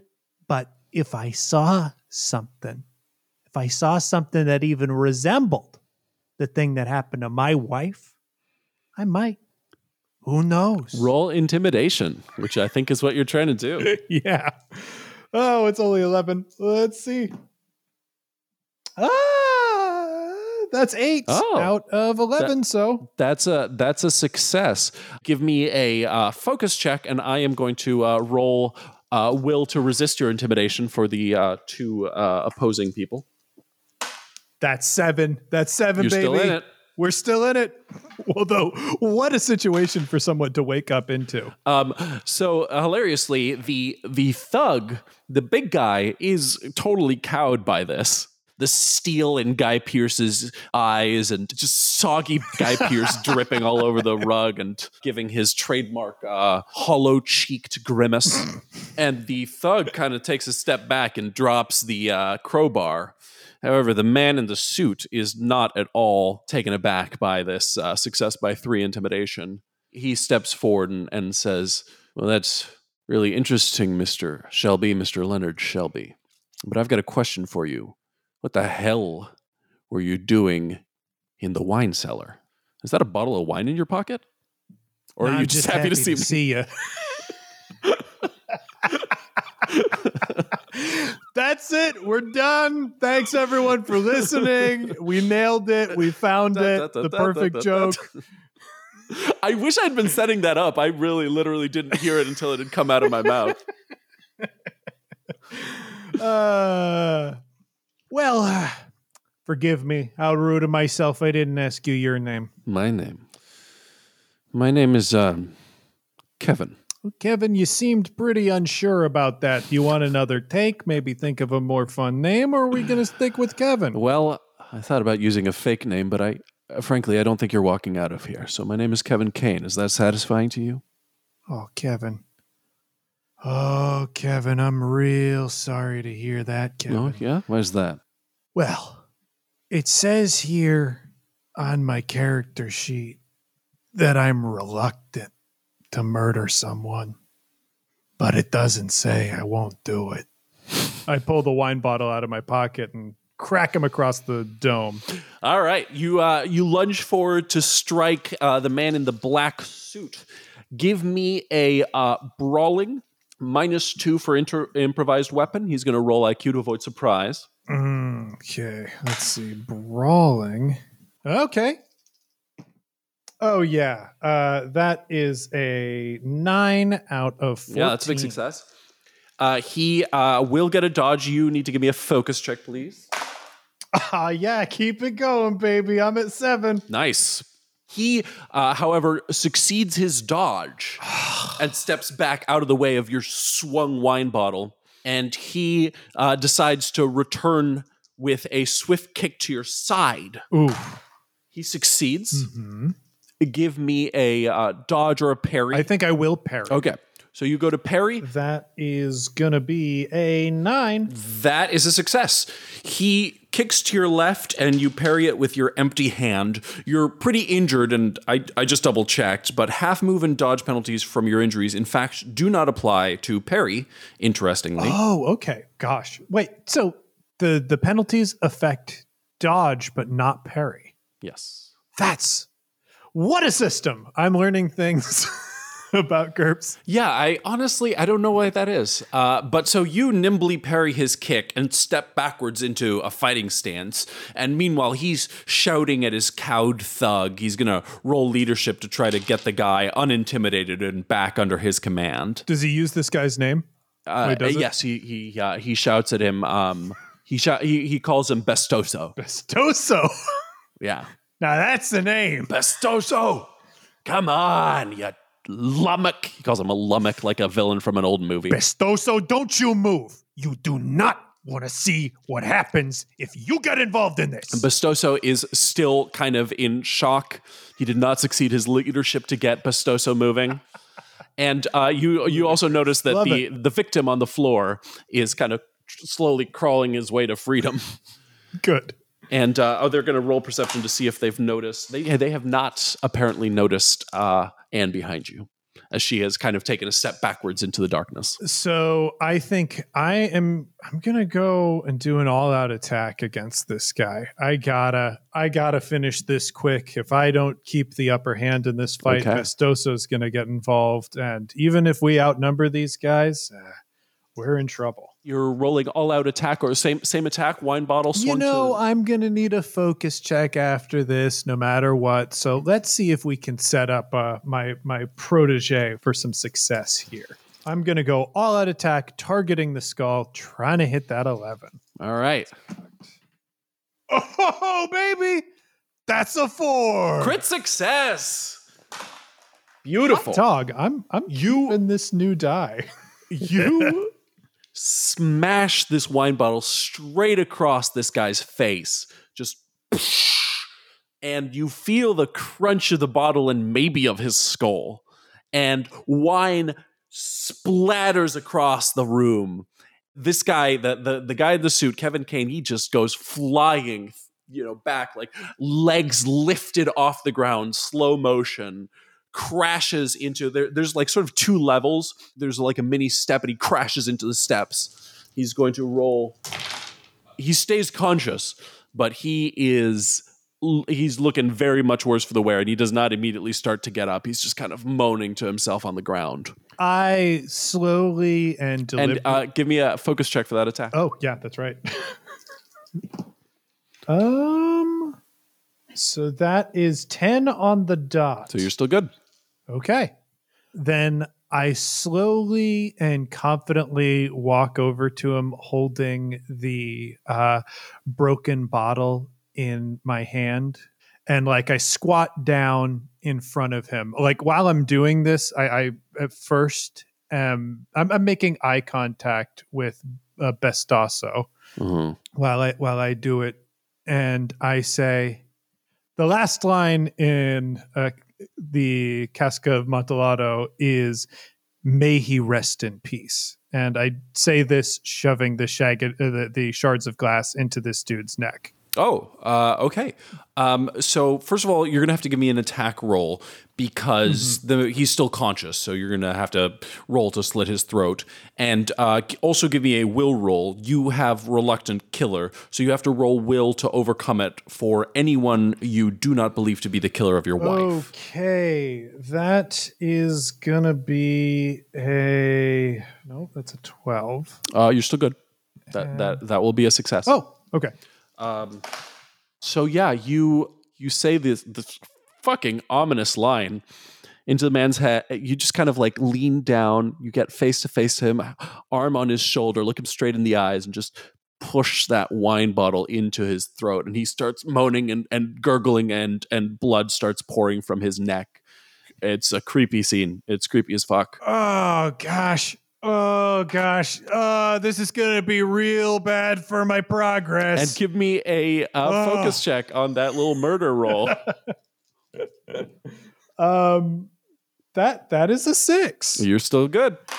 Gosh. And blood sputters from his neck and his eyes go dark. Gosh. Yeah, he's not coming back from that.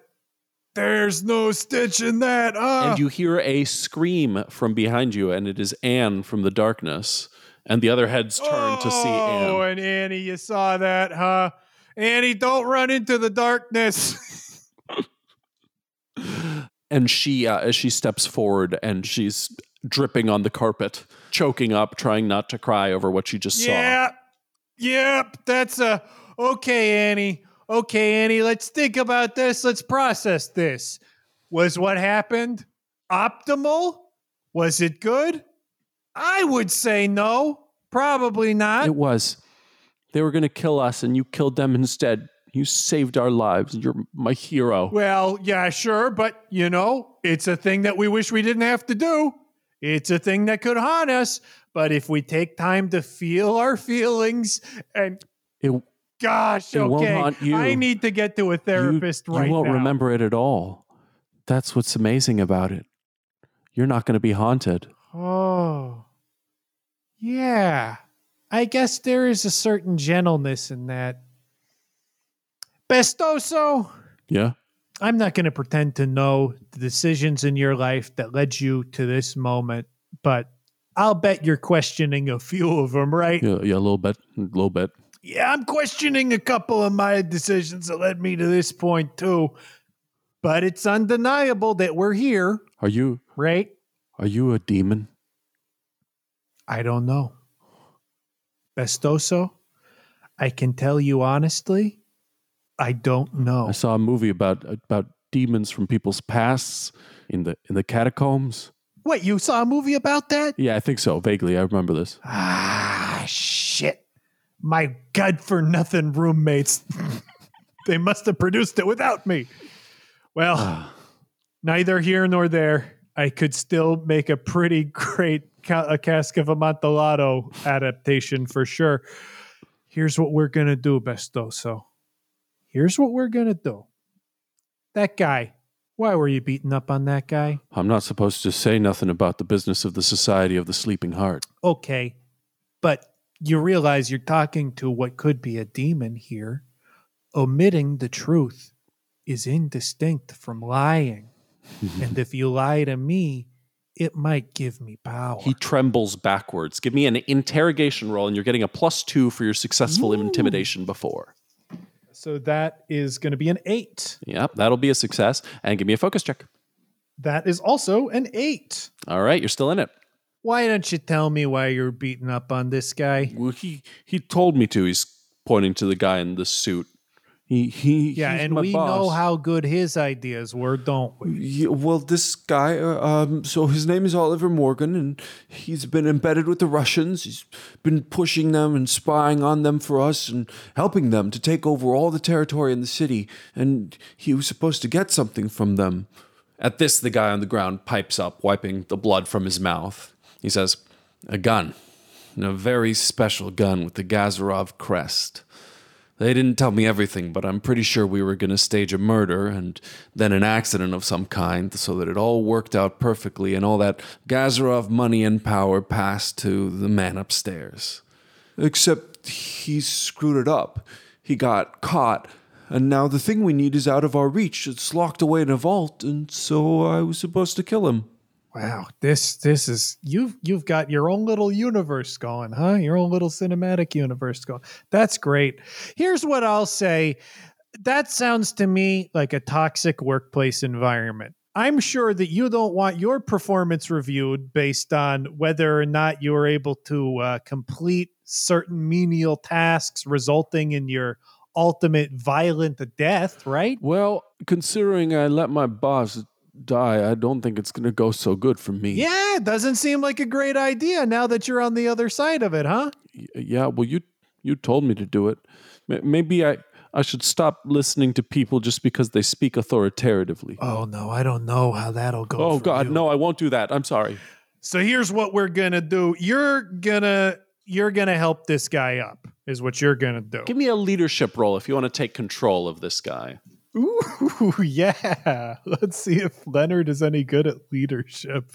Can we do intimidation? That is kind of... You can roll intimidation again to try and get more control of him. Without leadership, it's going to be kind of hard to actually get him to do what you want to do.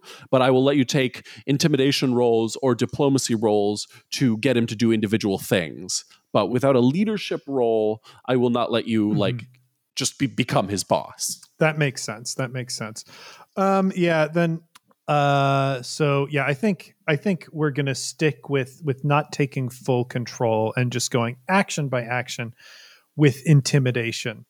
I'll tell you what, Bestoso, I'm in a bit of a shaggy dog situation. Do you know what that is? Like a dog that hasn't had a haircut in very long, probably because he's quarantined and does not have access to hair styling. That's very good. That's very funny. That's more of a literal interpretation of what that is. The other way you could look at a shaggy dog is it's kind of a hectic helter-skelter scenario that bounces back and forth between many different locations where the audience feels like they're very off balance watching someone go on an improbable adventure that's usually quite psychologically harrowing for the protagonist. It's psychologically harrowing for me.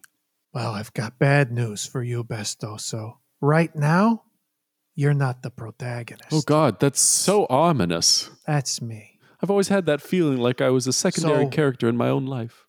I understand that feeling. That's a pretty common feeling. Annie, I'm pretty sure that you might identify with that feeling a little bit based on some of our conversations. I see myself as more of a lovable sidekick than a secondary character. Fair point. Kind of like a foil or, really a co-lead in a lot of respects. I was hoping for, romantic interest. Well, we'll look at the ethics of that later.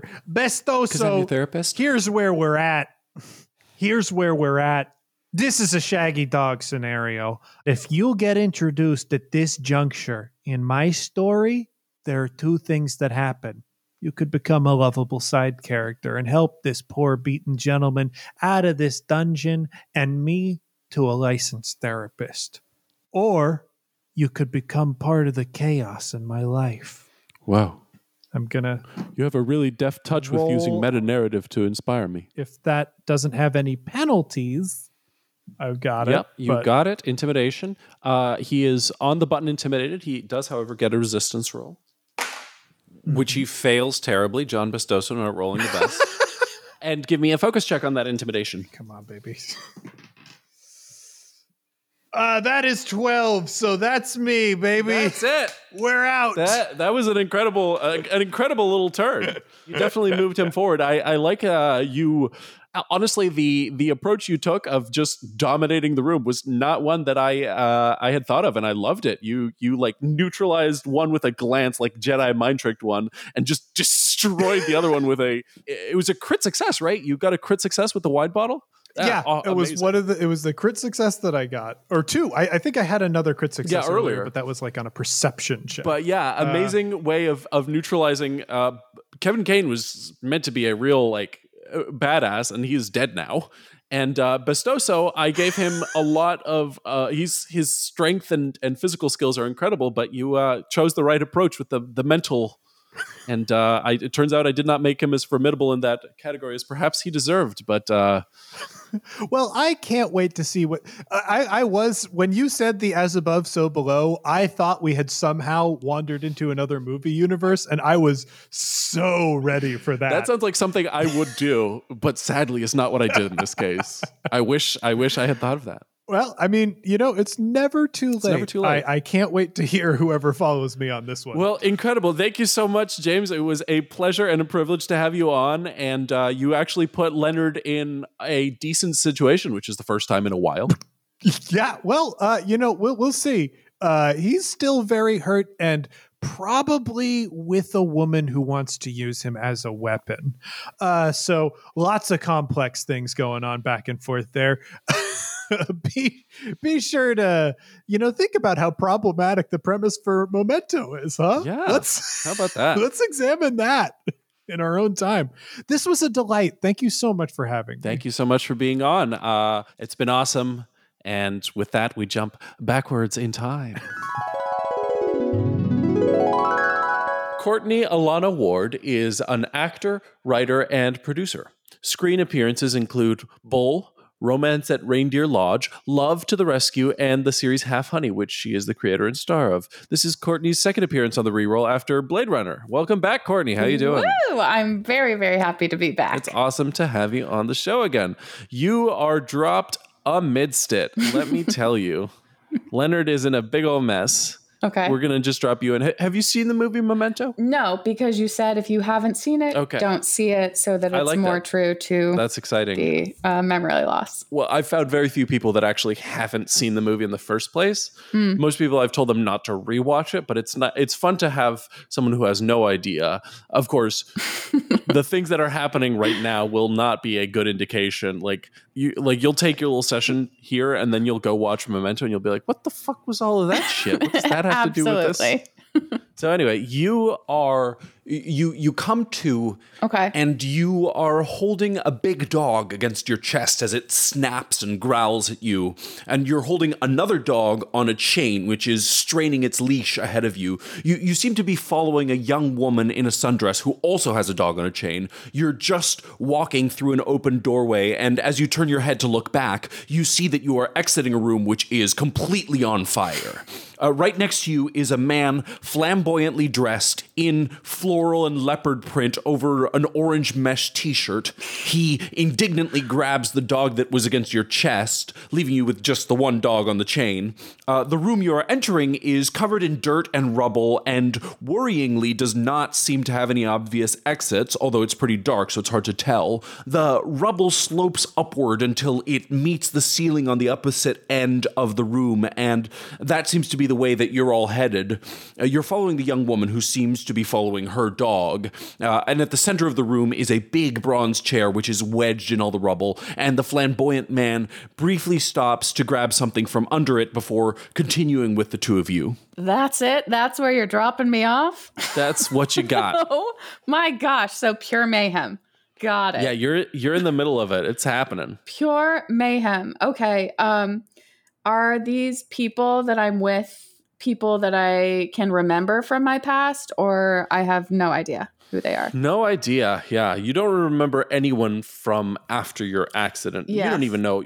Like every time you wake up, the accident has just happened. So you have no idea. Okay. So I'm guessing I just need to get out with them since we all have dogs. I assume we're all on the same team. And as you guys are climbing the mound of rubble, which is actually pretty tough sledding. It's kind of steep and it's hard to walk on. It's, a lot of broken cement with twisted pieces of metal and rocks and random junk in there. The dog bursts out of the young woman's hands and it goes and starts to dig at the end of the room against the wall. Okay, so her dog has pinpointed an area to dig. Yeah, it's at the far wall, so where the mound of rubble has made it all the way up to the ceiling, and it's digging in the rubble there. Okay, so I want to make my dog dig, and I'll dig too, and sure. That's what I'd like to do. You can give me an animal handling roll. I don't think you have it. Your dog is barking and growling at you and yanking at his leash. Okay. You can give me an animal handling roll at default if you want to try that. Let me see. Or any other strategy. You've got your character sheet in front of you. Not tying, that would not be helpful. That would be painful for the dog, for sure. Yeah. That's what the last guy tried to do. Okay, yeah. Because the only other thing I could see is maybe intimidation to get the dog to listen to me, calm down and realize I'm in charge. You could try intimidation on a dog. See how that goes. You know what? Let's go for it. Okay. Here we go. That's a big old fail. Damn it. And give me a failure by 2 intimidation attempt on a dog. Okay. Yeah, what do you do? I say, hey, calm down. Ruff, ruff. And he doesn't listen. It's more puzzled than intimidated. Give me the first of your mini focus checks. Okay. First one, here we go. That's a success on the button. Yes! Okay. So you stay focused. I stay focused. You're still in it. But your dog is very much out of your control. And as you try to corral it through intimidation alone, it goes to bite at you. And give me a dodge. Give me a dodge to not get your finger bit. Let's see. 11. That's not a dodge. You don't quite... Well, it doesn't do too much damage. It nips your finger, but you notice a big bandage over your pinky, so maybe something already bit you before. Also, you lose the chain, and the dog sprints ahead up the rubble, and it actually starts digging as well, in between bouts of frantic barking. The woman is on her hands and knees manually pulling rubble aside, and now you can see as you walk up a bit of sunlight as they're digging down. They're uncovering a small opening in that wall that seems to lead outside. So there's not enough space. We need more space to squeeze through? Yeah. Okay. You might want to help her. She's trying to squeeze through. Her dog is now able to squeeze through, but she's a little bit bigger than her dog. She's trying to clear more room for you. Okay. Well, what do I need to do? I want to help you manually. Can just help. You don't have to roll to help. Yeah, okay. I want to help. Oh, and give me a focus check on that failed dog. Failed dog, yeah. But you're good. 11. Okay, great. Okay, so I'm helping. Yeah. What's your basic speed? Basic speed. Actually, give me, what's your basic lift? Your basic lift. Here, I'll look it up. Basic lift. Okay. No, you're good. I was just checking how quickly you guys could clear rubble between the two of you compared to the rate of flame incursion. And it's tight, but not that tight. The flames are arriving at the bottom of the rubble pile, and you see things starting to light up when the hole is now big enough for the woman to squeeze through and for you to squeeze through. Do you want to squeeze through? Or do you want to try and help the flamboyant man and the two dogs left behind? Oh man, I don't want to be selfish. I feel like if I'm with them at this point, then I must need them. And since I can't remember shit, I want to try to really quickly shove them through, and then follow. So you push the flamboyant man through, and he is not doing so great. He's kind of losing his wits a little bit, but he manages to get himself in control enough to see what you're doing and shove himself through. Yes. And then there's the last dog that you lost control of. Do you want to try and chase it down and pull it again? Yeah, I mean... Yes, I'm going to do it. I got to do it. Okay. Okay. So you go, and it's just barking madly at the fire. It's a little bit lost its mind. Give me animal handling would be ideal, but you don't have it. So you'd be rolling at default. Do I have a treat on me? Do I have anything that I could get his attention with to throw out the hole that he might You don't find anything quickly in your pockets, but I'll let you take a scrounging roll to look around the near side of the rubble pile to find something. Okay. So I have that at 11. Let's see. Come on. I got a 12. That's a failure. You look around, it's mostly just rubble and rocks, nothing that would attract a dog. More time is spent and the flames are getting closer. You can just try and bodily grab and drag the dog. Otherwise, you feel like it's almost time to go. Let's just do that. And then if he doesn't come with me, then I guess I got to leave him. All right, give me a dex roll to get a handle on the dog. Okay. I got 10. That's good enough. Yes. The dog does not dodge you, and you have it grabbed again by the collar, and you're pulling, and now you can feel the flames. They're close enough that your face is feeling slightly singed. Give me another first of all, give me a focus check on that last roll. Okay. Here we go. 12. You're fine. Yes. You're on the button again.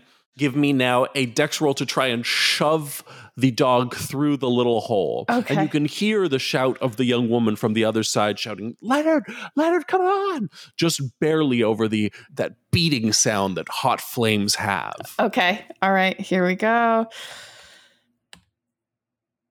12 again? That is not good enough. And you are, you shove the dog into place, and it's sort of sideways, and its legs catch on the top. Give me a focus check. Okay, focus check. And now you're just bodily trying to push the dog through. And 15. That's your first failed focus check. You're still good, but that's one down. Okay. Give me another dex, now at a -1 for repeated attempts to try and shove the dog through. Okay. And if you fail this one, you're going to start taking damage rolls 13. from the fire. Okay, and you've taken a little bit of damage from the fire as it's overheating you, and it starts to hurt. You haven't caught fire yet, but you're not very far from it. Give me a dex -2, and at any time you can say "fuck this dog" and shove it out of the way and go through yourself. But you're at a dex -2 for repeated attempts to try and push the dog through. I'm gonna do one more time. One more time, okay, and then come on, dog. 12. Oh. It's not good enough. No, because it's -2. Yeah. Damn it. Give me a focus check. Oh, shoot. Okay. 10. You're still good. Okay. The fire gets another attempt on you, and this time there's no damage. Okay, so What are you doing? I gotta leave the dog. I have to leave the dog. This is awful. I'm just gonna run out, and I'm gonna hope that the dog will follow me. That's what I'm gonna do. Okay, so you shout out of the way, you squeeze through, you get to the other end, and you are on a narrow metal girder that the three of you and two dogs are now standing on, and the flamboyantly dressed man grabs you by the shirt collars and says, "Where's Wolfgang? Where's Wolfgang?" Okay, so he didn't follow me out, or is there still time for him to, if we call him? There's still time. This is like a second later. Okay, well, he seems to have a relationship with the dog, so can I tell him to call him? Sure. Yeah. I want him to call him and try to coax the dog out. All right, you tell him. Okay. He rolls animal handling, and he successfully is able to get his hand on the dog collar and pull the dog through.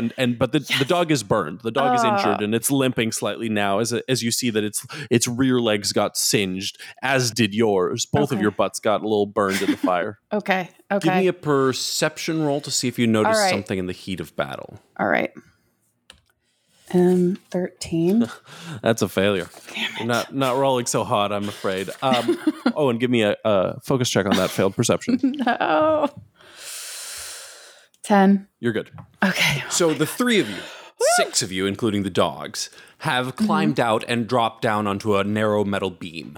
You're between 2 buildings, essentially, and you're just under the sidewalk level. Okay. And above you, there's open grating so you can see the sky. You can try to climb up. It's going to be kind of a tricky climb, plus you'll be at a -3 for a busted finger. Okay. Otherwise, you can try to run along the beam you're on, which hews next to the building, essentially run around the side of the building to your left or right.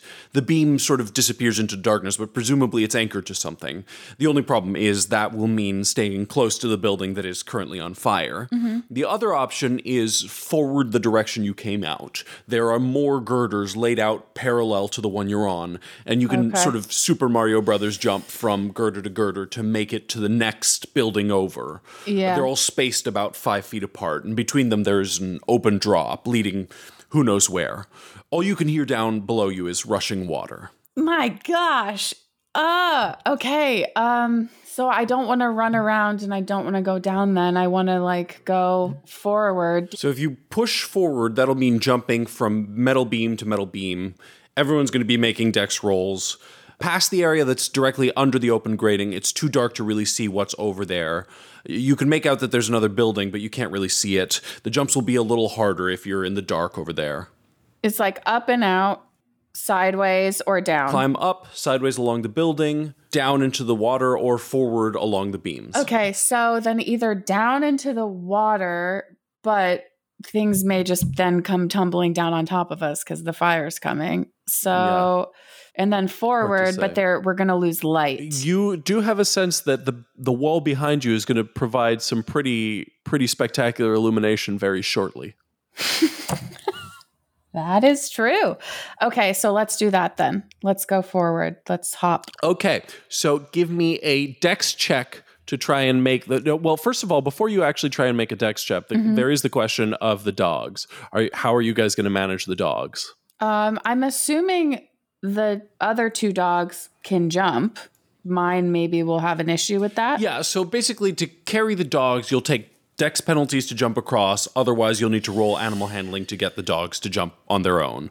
The flamboyant man has picked up one of the dogs, and the woman successfully rolls animal handling on the other one. Okay. I'll just carry my dog then. Okay. So you're going to take these at a now dex -1 for carrying the dog. Okay. The dex -1 is to make it to the edge of the darkness. You're not rolling for every girder. Okay. Each individual jump is not super hard, but there is a non-trivial chance of slipping and falling. They're narrow girders. You're going to do 8 of them to get to the edge of the darkness. Okay, so I'm rolling to jump the 8 right now. Yeah, so give me a dex -1, and your companions are also rolling. Okay. Oh my God. Oh, that's a big old fail.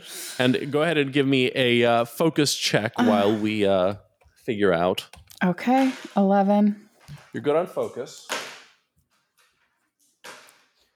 Okay, so you push ahead first of all, holding your dog across your chest and your arms and jumping from girder to girder. It seemed a lot easier when you looked at it than you are now doing it with the dog in your kind of vision block and sort of blocking. And after a couple of the girders, you slip and you fall backwards. Now, split-second decision. Are you trying to grab the girder to hold on? Are you holding on to the dog? Are you trying to do both? I'd like to... Oh, my God, this dog! If you hold on to the dog, it's a penalty to everything you're trying to do. Okay, fine. I'll just grab the girder. Okay, so you let go of the dog. Oh, no. And you reach out to hold on to the girder. Give me a dex roll to catch the girder. Okay. Oh, dear Lord. Please, please, please. Damn it. That's a big old fail. No. And you and the dog plunge into darkness and give me a focus check. Okay. Come on. 11. You're good. Okay. You fall and suddenly it's dark and you're surrounded by water. Mm-hmm.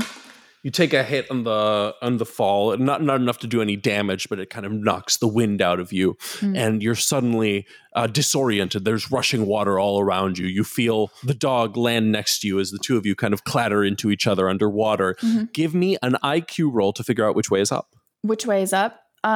Is the water deep? Was also a question I had. You don't know yet. Oh, got it. You don't know yet. It's very dark. Yes. Good success. You immediately orient yourself and crest, and you're trying to grab breaths of air as you take stock. There's not enough light, but you see someone from above dive down. Okay.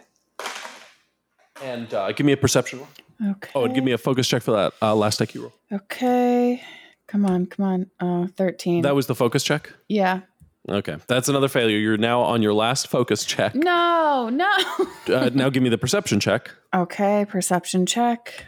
10. You're good? Yeah. It is the young woman who has dived after you somewhat nimbly and splashed into the water. And she grabs a hold of your shoulder and she says, Leonard, are you okay? Yeah, I'm fine. How do we get out of here? I don't know. It's running pretty hard. It's carrying us. And now you do take stock of the fact that the water is pushing you along. And you become aware that the other guy has also fallen and he is splashed somewhat upriver of you. Okay. And the water is pushing and carrying you along. Okay. And it's carrying you with some speed. Okay. You're kind of in the inside of an old subterranean drainage tunnel with rounded off brick walls. There are several smaller outlet tunnels that the water rushes down. You see a couple of figures speed down one of them just ahead of you. You're not sure who you just lost down that way. You can go down as well, although the water is rushing ominously fast. Otherwise, give me a Dex -1 to try to hold on to the brick walls and not get sucked down the tunnel. All right. Here we go. Come on. 10. That's on the button.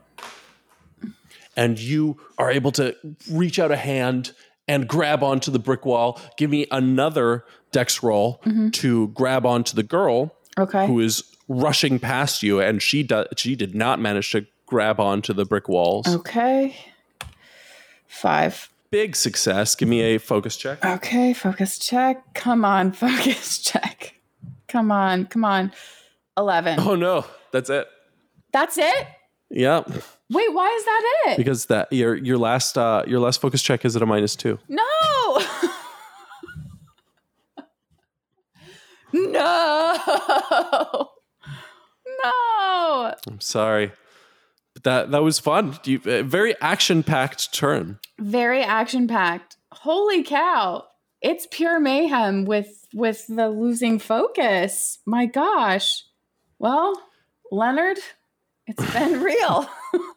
Sorry I let you down, man. No, it was great. You have led us into a new area. All right. You got him out of the burning building, which was not a given and was kind of key to keeping Leonard alive. Yeah. Wait, there's more peeps after me to play? Oh yeah. Oh my God. Thank the Lord. I was like, did I just kill him? Okay. Thank goodness. No, yeah. We're keeping this going until the story's over. Oh, fabulous. So we've had a lot of special guests on. I'm going to keep inviting special guests onto the show. Okay. We might eventually cycle through our original cast again because we are running through regular people, but it's been a lot of fun so far. Yeah. This was a fun, very high octane little session. Yeah, thanks so much for having me. It definitely the super high stakes this time. Yeah. Because of how it's all laid out, which makes it real fun. So thank you. Thank you. This was fabulous and lovely. You ended on a very crucial roll to hang on to the girl whose name you didn't even learn wonderfully. So that was nice. All right. Well, I did something. You did a lot. Thank you so much for being on, Courtney. Sorry, it was such a short sesh. No, it was short, but I literally have so much adrenaline going through my body. So it's great. Awesome. Yeah, Leonard was rolling rough on you, but you adapted, you adjusted. It was great. Yeah. You held on to those dogs. You I didn't want to give up on them. yeah. Yeah. All right. Brian McManamon is a veteran stage and screen actor, best known for his portrayal of the shape-shifting DC Comics villain Clayface on the Fox TV show Gotham. He is also an incredible director and teacher of theater. He's been a big mentor to both me and Jaws Vammer, who listeners will know. Brian, I'm excited to have you on the show for the first time. Welcome. Well, thank you so much. I'm really happy to be here. I can't wait to see what happens. Yes. So, you've seen the movie Memento, right? I have. All right. So you know a little bit what's going on. I will warn you straight up, everything you know about the movie Memento, go ahead and throw it out, because we have gone so far left field at this point that it's not useful information. It is out of my memory. Okay, good. As is everything, because you are Leonard Shelby and you cannot retain memories. That's what I'm told. Leonard, you suddenly come to, and there's something big in your arms, and it's loud, and it's trying to move, and you have it gripped tight, and it's a dog, and its muzzle is right in your face, and it's barking, and it's trying to bite at you, and you have it gripped tight. And as you look around, you see that you're in a fairly dark, like, basement room, and there's a woman next to you who's shouting in fear, and there's a guy, he's shouting at the dog to attack. Michelangelo, kill, kill, kill! And you have the dog gripped tight in your arms, and it is trying its best to bite you. Leave me alone, dog! Sit! Get away! It's wriggling furiously in your arms. You have a pretty good grip on it, so it can't quite bite you, but it's trying. So I hold it tighter. Okay. And I say, this is too much, and I need you to help me. You, woman, help me get this dog off of me. She goes to try and grab it, but it tries to bite her, and she jumps backward with a squeak and looks at you helplessly. Meanwhile, the man is shouting at you, "Some dogs are all bark and no bite, but mine are spoiling for a fight." Shakespeare, get over here and help me with this motherfucking dog now, or I'm gonna bite his head off. Your pleas for help are doomed to fail. I've not forgotten your betrayal. He seems angry at you, and meanwhile, the girl in the sundress tries again to grab at the dog, and he snaps at her again. She says, "Leonard, I don't know what to do." And neither do I. So, why don't you give me a perception roll? I'm rolling. Yes, give me a roll. 7. Okay, so that's a good success. You're able to take in the space in spite of the dog massively freaking out in your arms and the pain in your shoulder and hand that's kind of distracting. You're in a basement next to a woman in a sundress. You're standing on a deep layer of rubble that covers the whole floor. On one side of you is a doorway that the door has long fallen off of, and through it you see a floodlight flat on its back, surrounded by 2 other dogs looking at you with interest. The floodlight is shining upwards and kind of blinding you, so you look away. And on the other side of you, anchored into place in the rubble, is a big bronze chair like a throne, surrounded by weird papier-mâché figurines looking at it reverently and bowing. And in the chair is the man who was yelling at you, and now that you get a good look at him, he is a flamboyant character. He has 2 bathrobes on, one floral and one leopard print, over an orange mesh t-shirt and green camo shorts. His hair is short and blonde and spiky, and he has several piercings in his face. Behind him, the rubble piles up higher and higher till it reaches the ceiling. And for your strong success perception, you notice that the room seems to be filling with smoke. Ma'am, do you see what I see? I see a lot of things, and I don't like them, Leonard. Yeah, me either. The man jumps up on his chair, shouting, "The wandering eyes see your demise." I don't know what you're up to here, but you and your minions may have a problem. The girl pipes in. She says, "Yeah, there's a fire back there." Yeah, do you think it may be time to leave? Leonard, I would love to, but I'm not sure how to get out of here. Do you want to try asking him? Okay. Give me a diplomacy roll if you want to get anything out of the strange man. All right, here we go.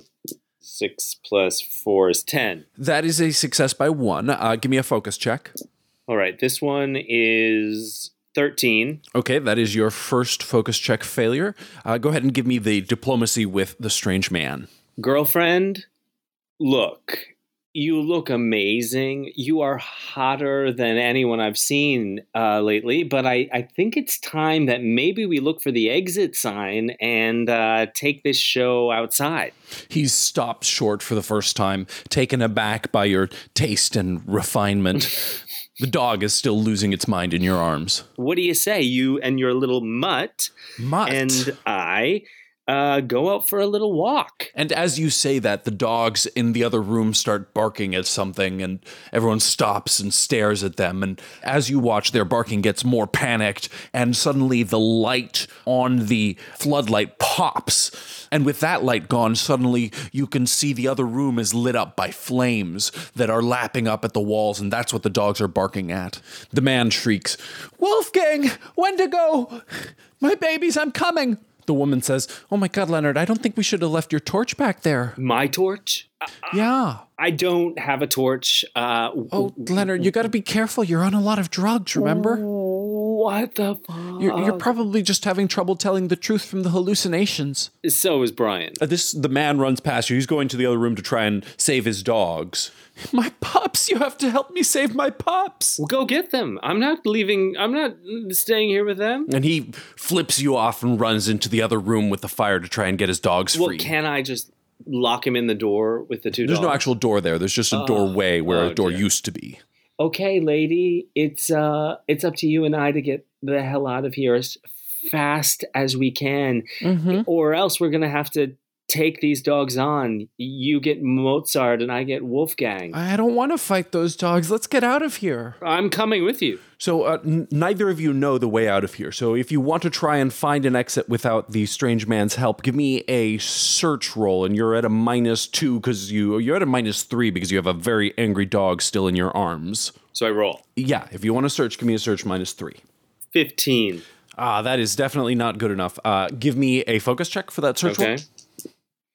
Oh, shit. This one is 16. Oh, no. That is your second focus check failure. I'm sorry, Brian. This might be a short turn.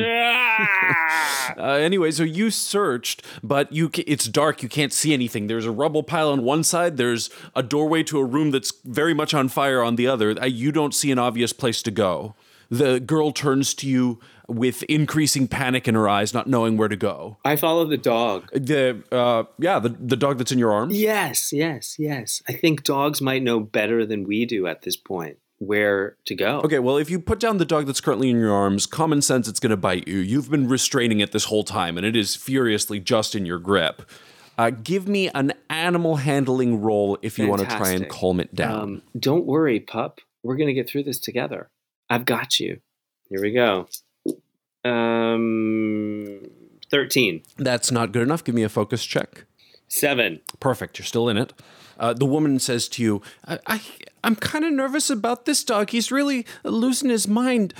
Anyway, maybe we should go help save those other 2 dogs. I feel bad about them. I mean, they were mean, but I don't want them to burn. All right, I'll take one, you take the other. Let's do this. Okay, so you guys head through the doorway to where the man and the other dogs are. And you see the strange man is kind of paralyzed in fear as the flames have come right up to the dogs, which are straining their leashes to get away from it. The man is paralyzed. However, the woman with you springs into action and she starts to work on one of the chains. If you want to work on the other, give me a dex -3 for the fact that you're holding a dog in your arms at the moment. So that was a 7. Amazing. That is good enough. So you're still restraining one dog against your chest, just holding it in place. And meanwhile, you and the woman run down to try and free the other 2 dogs. You take one and you see that it's a chain that's wrapped around a pole that's just sticking out of the rubble in the ground. And that dog is also kind of barking at you, although it's not trying to bite you. It lets you get close. And you're able to, with one arm, just get the chain off of the pole And it's hot to the touch. The flames are right at your feet as you get in there. And as you reach down, your hand almost gets burned as the flames lap up. And you notice briefly that the ring on your hand seems to glow with some text on it. But in the meanwhile, you are just able to get that dog free. And you see the woman, and she's able to get her dog free quickly. And all of you sprint back into the other room away from the flames. Give me a focus check. It's 13. Oh no. Oh, great. That's it. That's it. Oh my gosh. I'm so sorry, Brian. That was the shortest turn ever. I'm done. I didn't get any further. I'm still stuck holding a dog in this place on fire. I mean, this is I did not advance this story one bit. Wow. That was a remarkably unlucky set of rolls. We've had people's turns last like an hour. And you failed all your focus checks in like 5 shots. Look, this is just following right in line with how my life goes. So this is this is not coming as a surprise to me, but I'm happy I was able to come on anyway. It was so lovely to have you on and to see your wonderful face for just a little bit. Well, thanks for having me, and I hope I get a chance to do it again now that I know sort of what it is. It's so fascinating and how exciting. Yeah, it's been a lot of fun. We're moving Leonard forward bit by bit, but you will always be part of Leonard, even if it was temporarily short. From a perspective of gravity, of ingenuity, your imprint on Leonard will be everlasting. Well, thank you. That was fantastic and surprising and like all wonderful things, but too brief. Well, it's okay. I mean, I'm happy to do it. I wish I had I wish now that I know what it is, but the fun part too is sort of not knowing what you're doing. So I appreciated that. Yeah. And it's just great to see your face again. Yeah. I'm so happy and proud of you for making this happen. It's exciting. Oh, thank you. Thank you. Well, I hope we get to have you back on. We will hopefully, under more propitious circumstances, we will have many, many more of these. Great. And it would be wonderful to have you back. You stay well. And get Jaws my love, too, if you talk to her. We'll do. She's out weathering this in San Diego. I know. It's so wild. All right. All right, sir. Thanks for making this happen. Yeah, we'll talk soon. Okay, that's it for us tonight. As always, the show is Film Reroll on Twitter. We are also Film Reroll on Patreon. Thank you to everyone who supports us there. We don't sell ads, as you can hear. We are entirely community supported, so Patreon is what keeps the show afloat.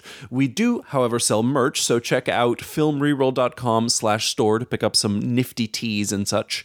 Okay, plugs. I am Paulo Quiros on Twitter. Courtney is Courtney Ward on Instagram. Scott is Scott Aiello 41 on Twitter. Scott has been recording a constant stream of audiobooks since this whole mess started. Go to audible.com and enter Scott Aiello into the search engine for a complete list. The new James Rollins short story collection entitled Unrestricted Access is particularly good. Brian and James recorded their plugs with me, so let's listen first to James. Sure. If you liked the role-playing that you heard here, if you want more fun storytelling like that, please look for the Campaign Skyjacks podcast in your favorite podcast listening app. There you can hear me GM an ongoing campaign about sky pirates in an anti-colonial setting that is extremely gay. Oh, I love it. It's a lot of fun. That sounds amazing. Check that out. And the other, if you like role-playing games generally, I have a new book coming out called the Ultimate Micro RPG Book, where we have a collection of 40 different micro RPGs by some of the most talented and exciting designers working in the indie space today. It is coming out in November, but you can actually pre-order it now with whatever book retailer you would like. They will be in big stores, assuming we can ever go to stores again. But otherwise, online retailers as well, you can get it delivered right to your door. James is One Shot RPG on Twitter. And now Brian. Yeah, sure. I've got 2 films coming out. One is a horror film. That release date is yet to be. The film festival that it was in is postponed. But I do have another film that's called The Subject, and that's opening soon in another festival in New York. So there we go. That's my plug. Brian is Brian McManamon on Twitter, and that is it for us today. Thank you for listening, and we'll be back with more Memento soon.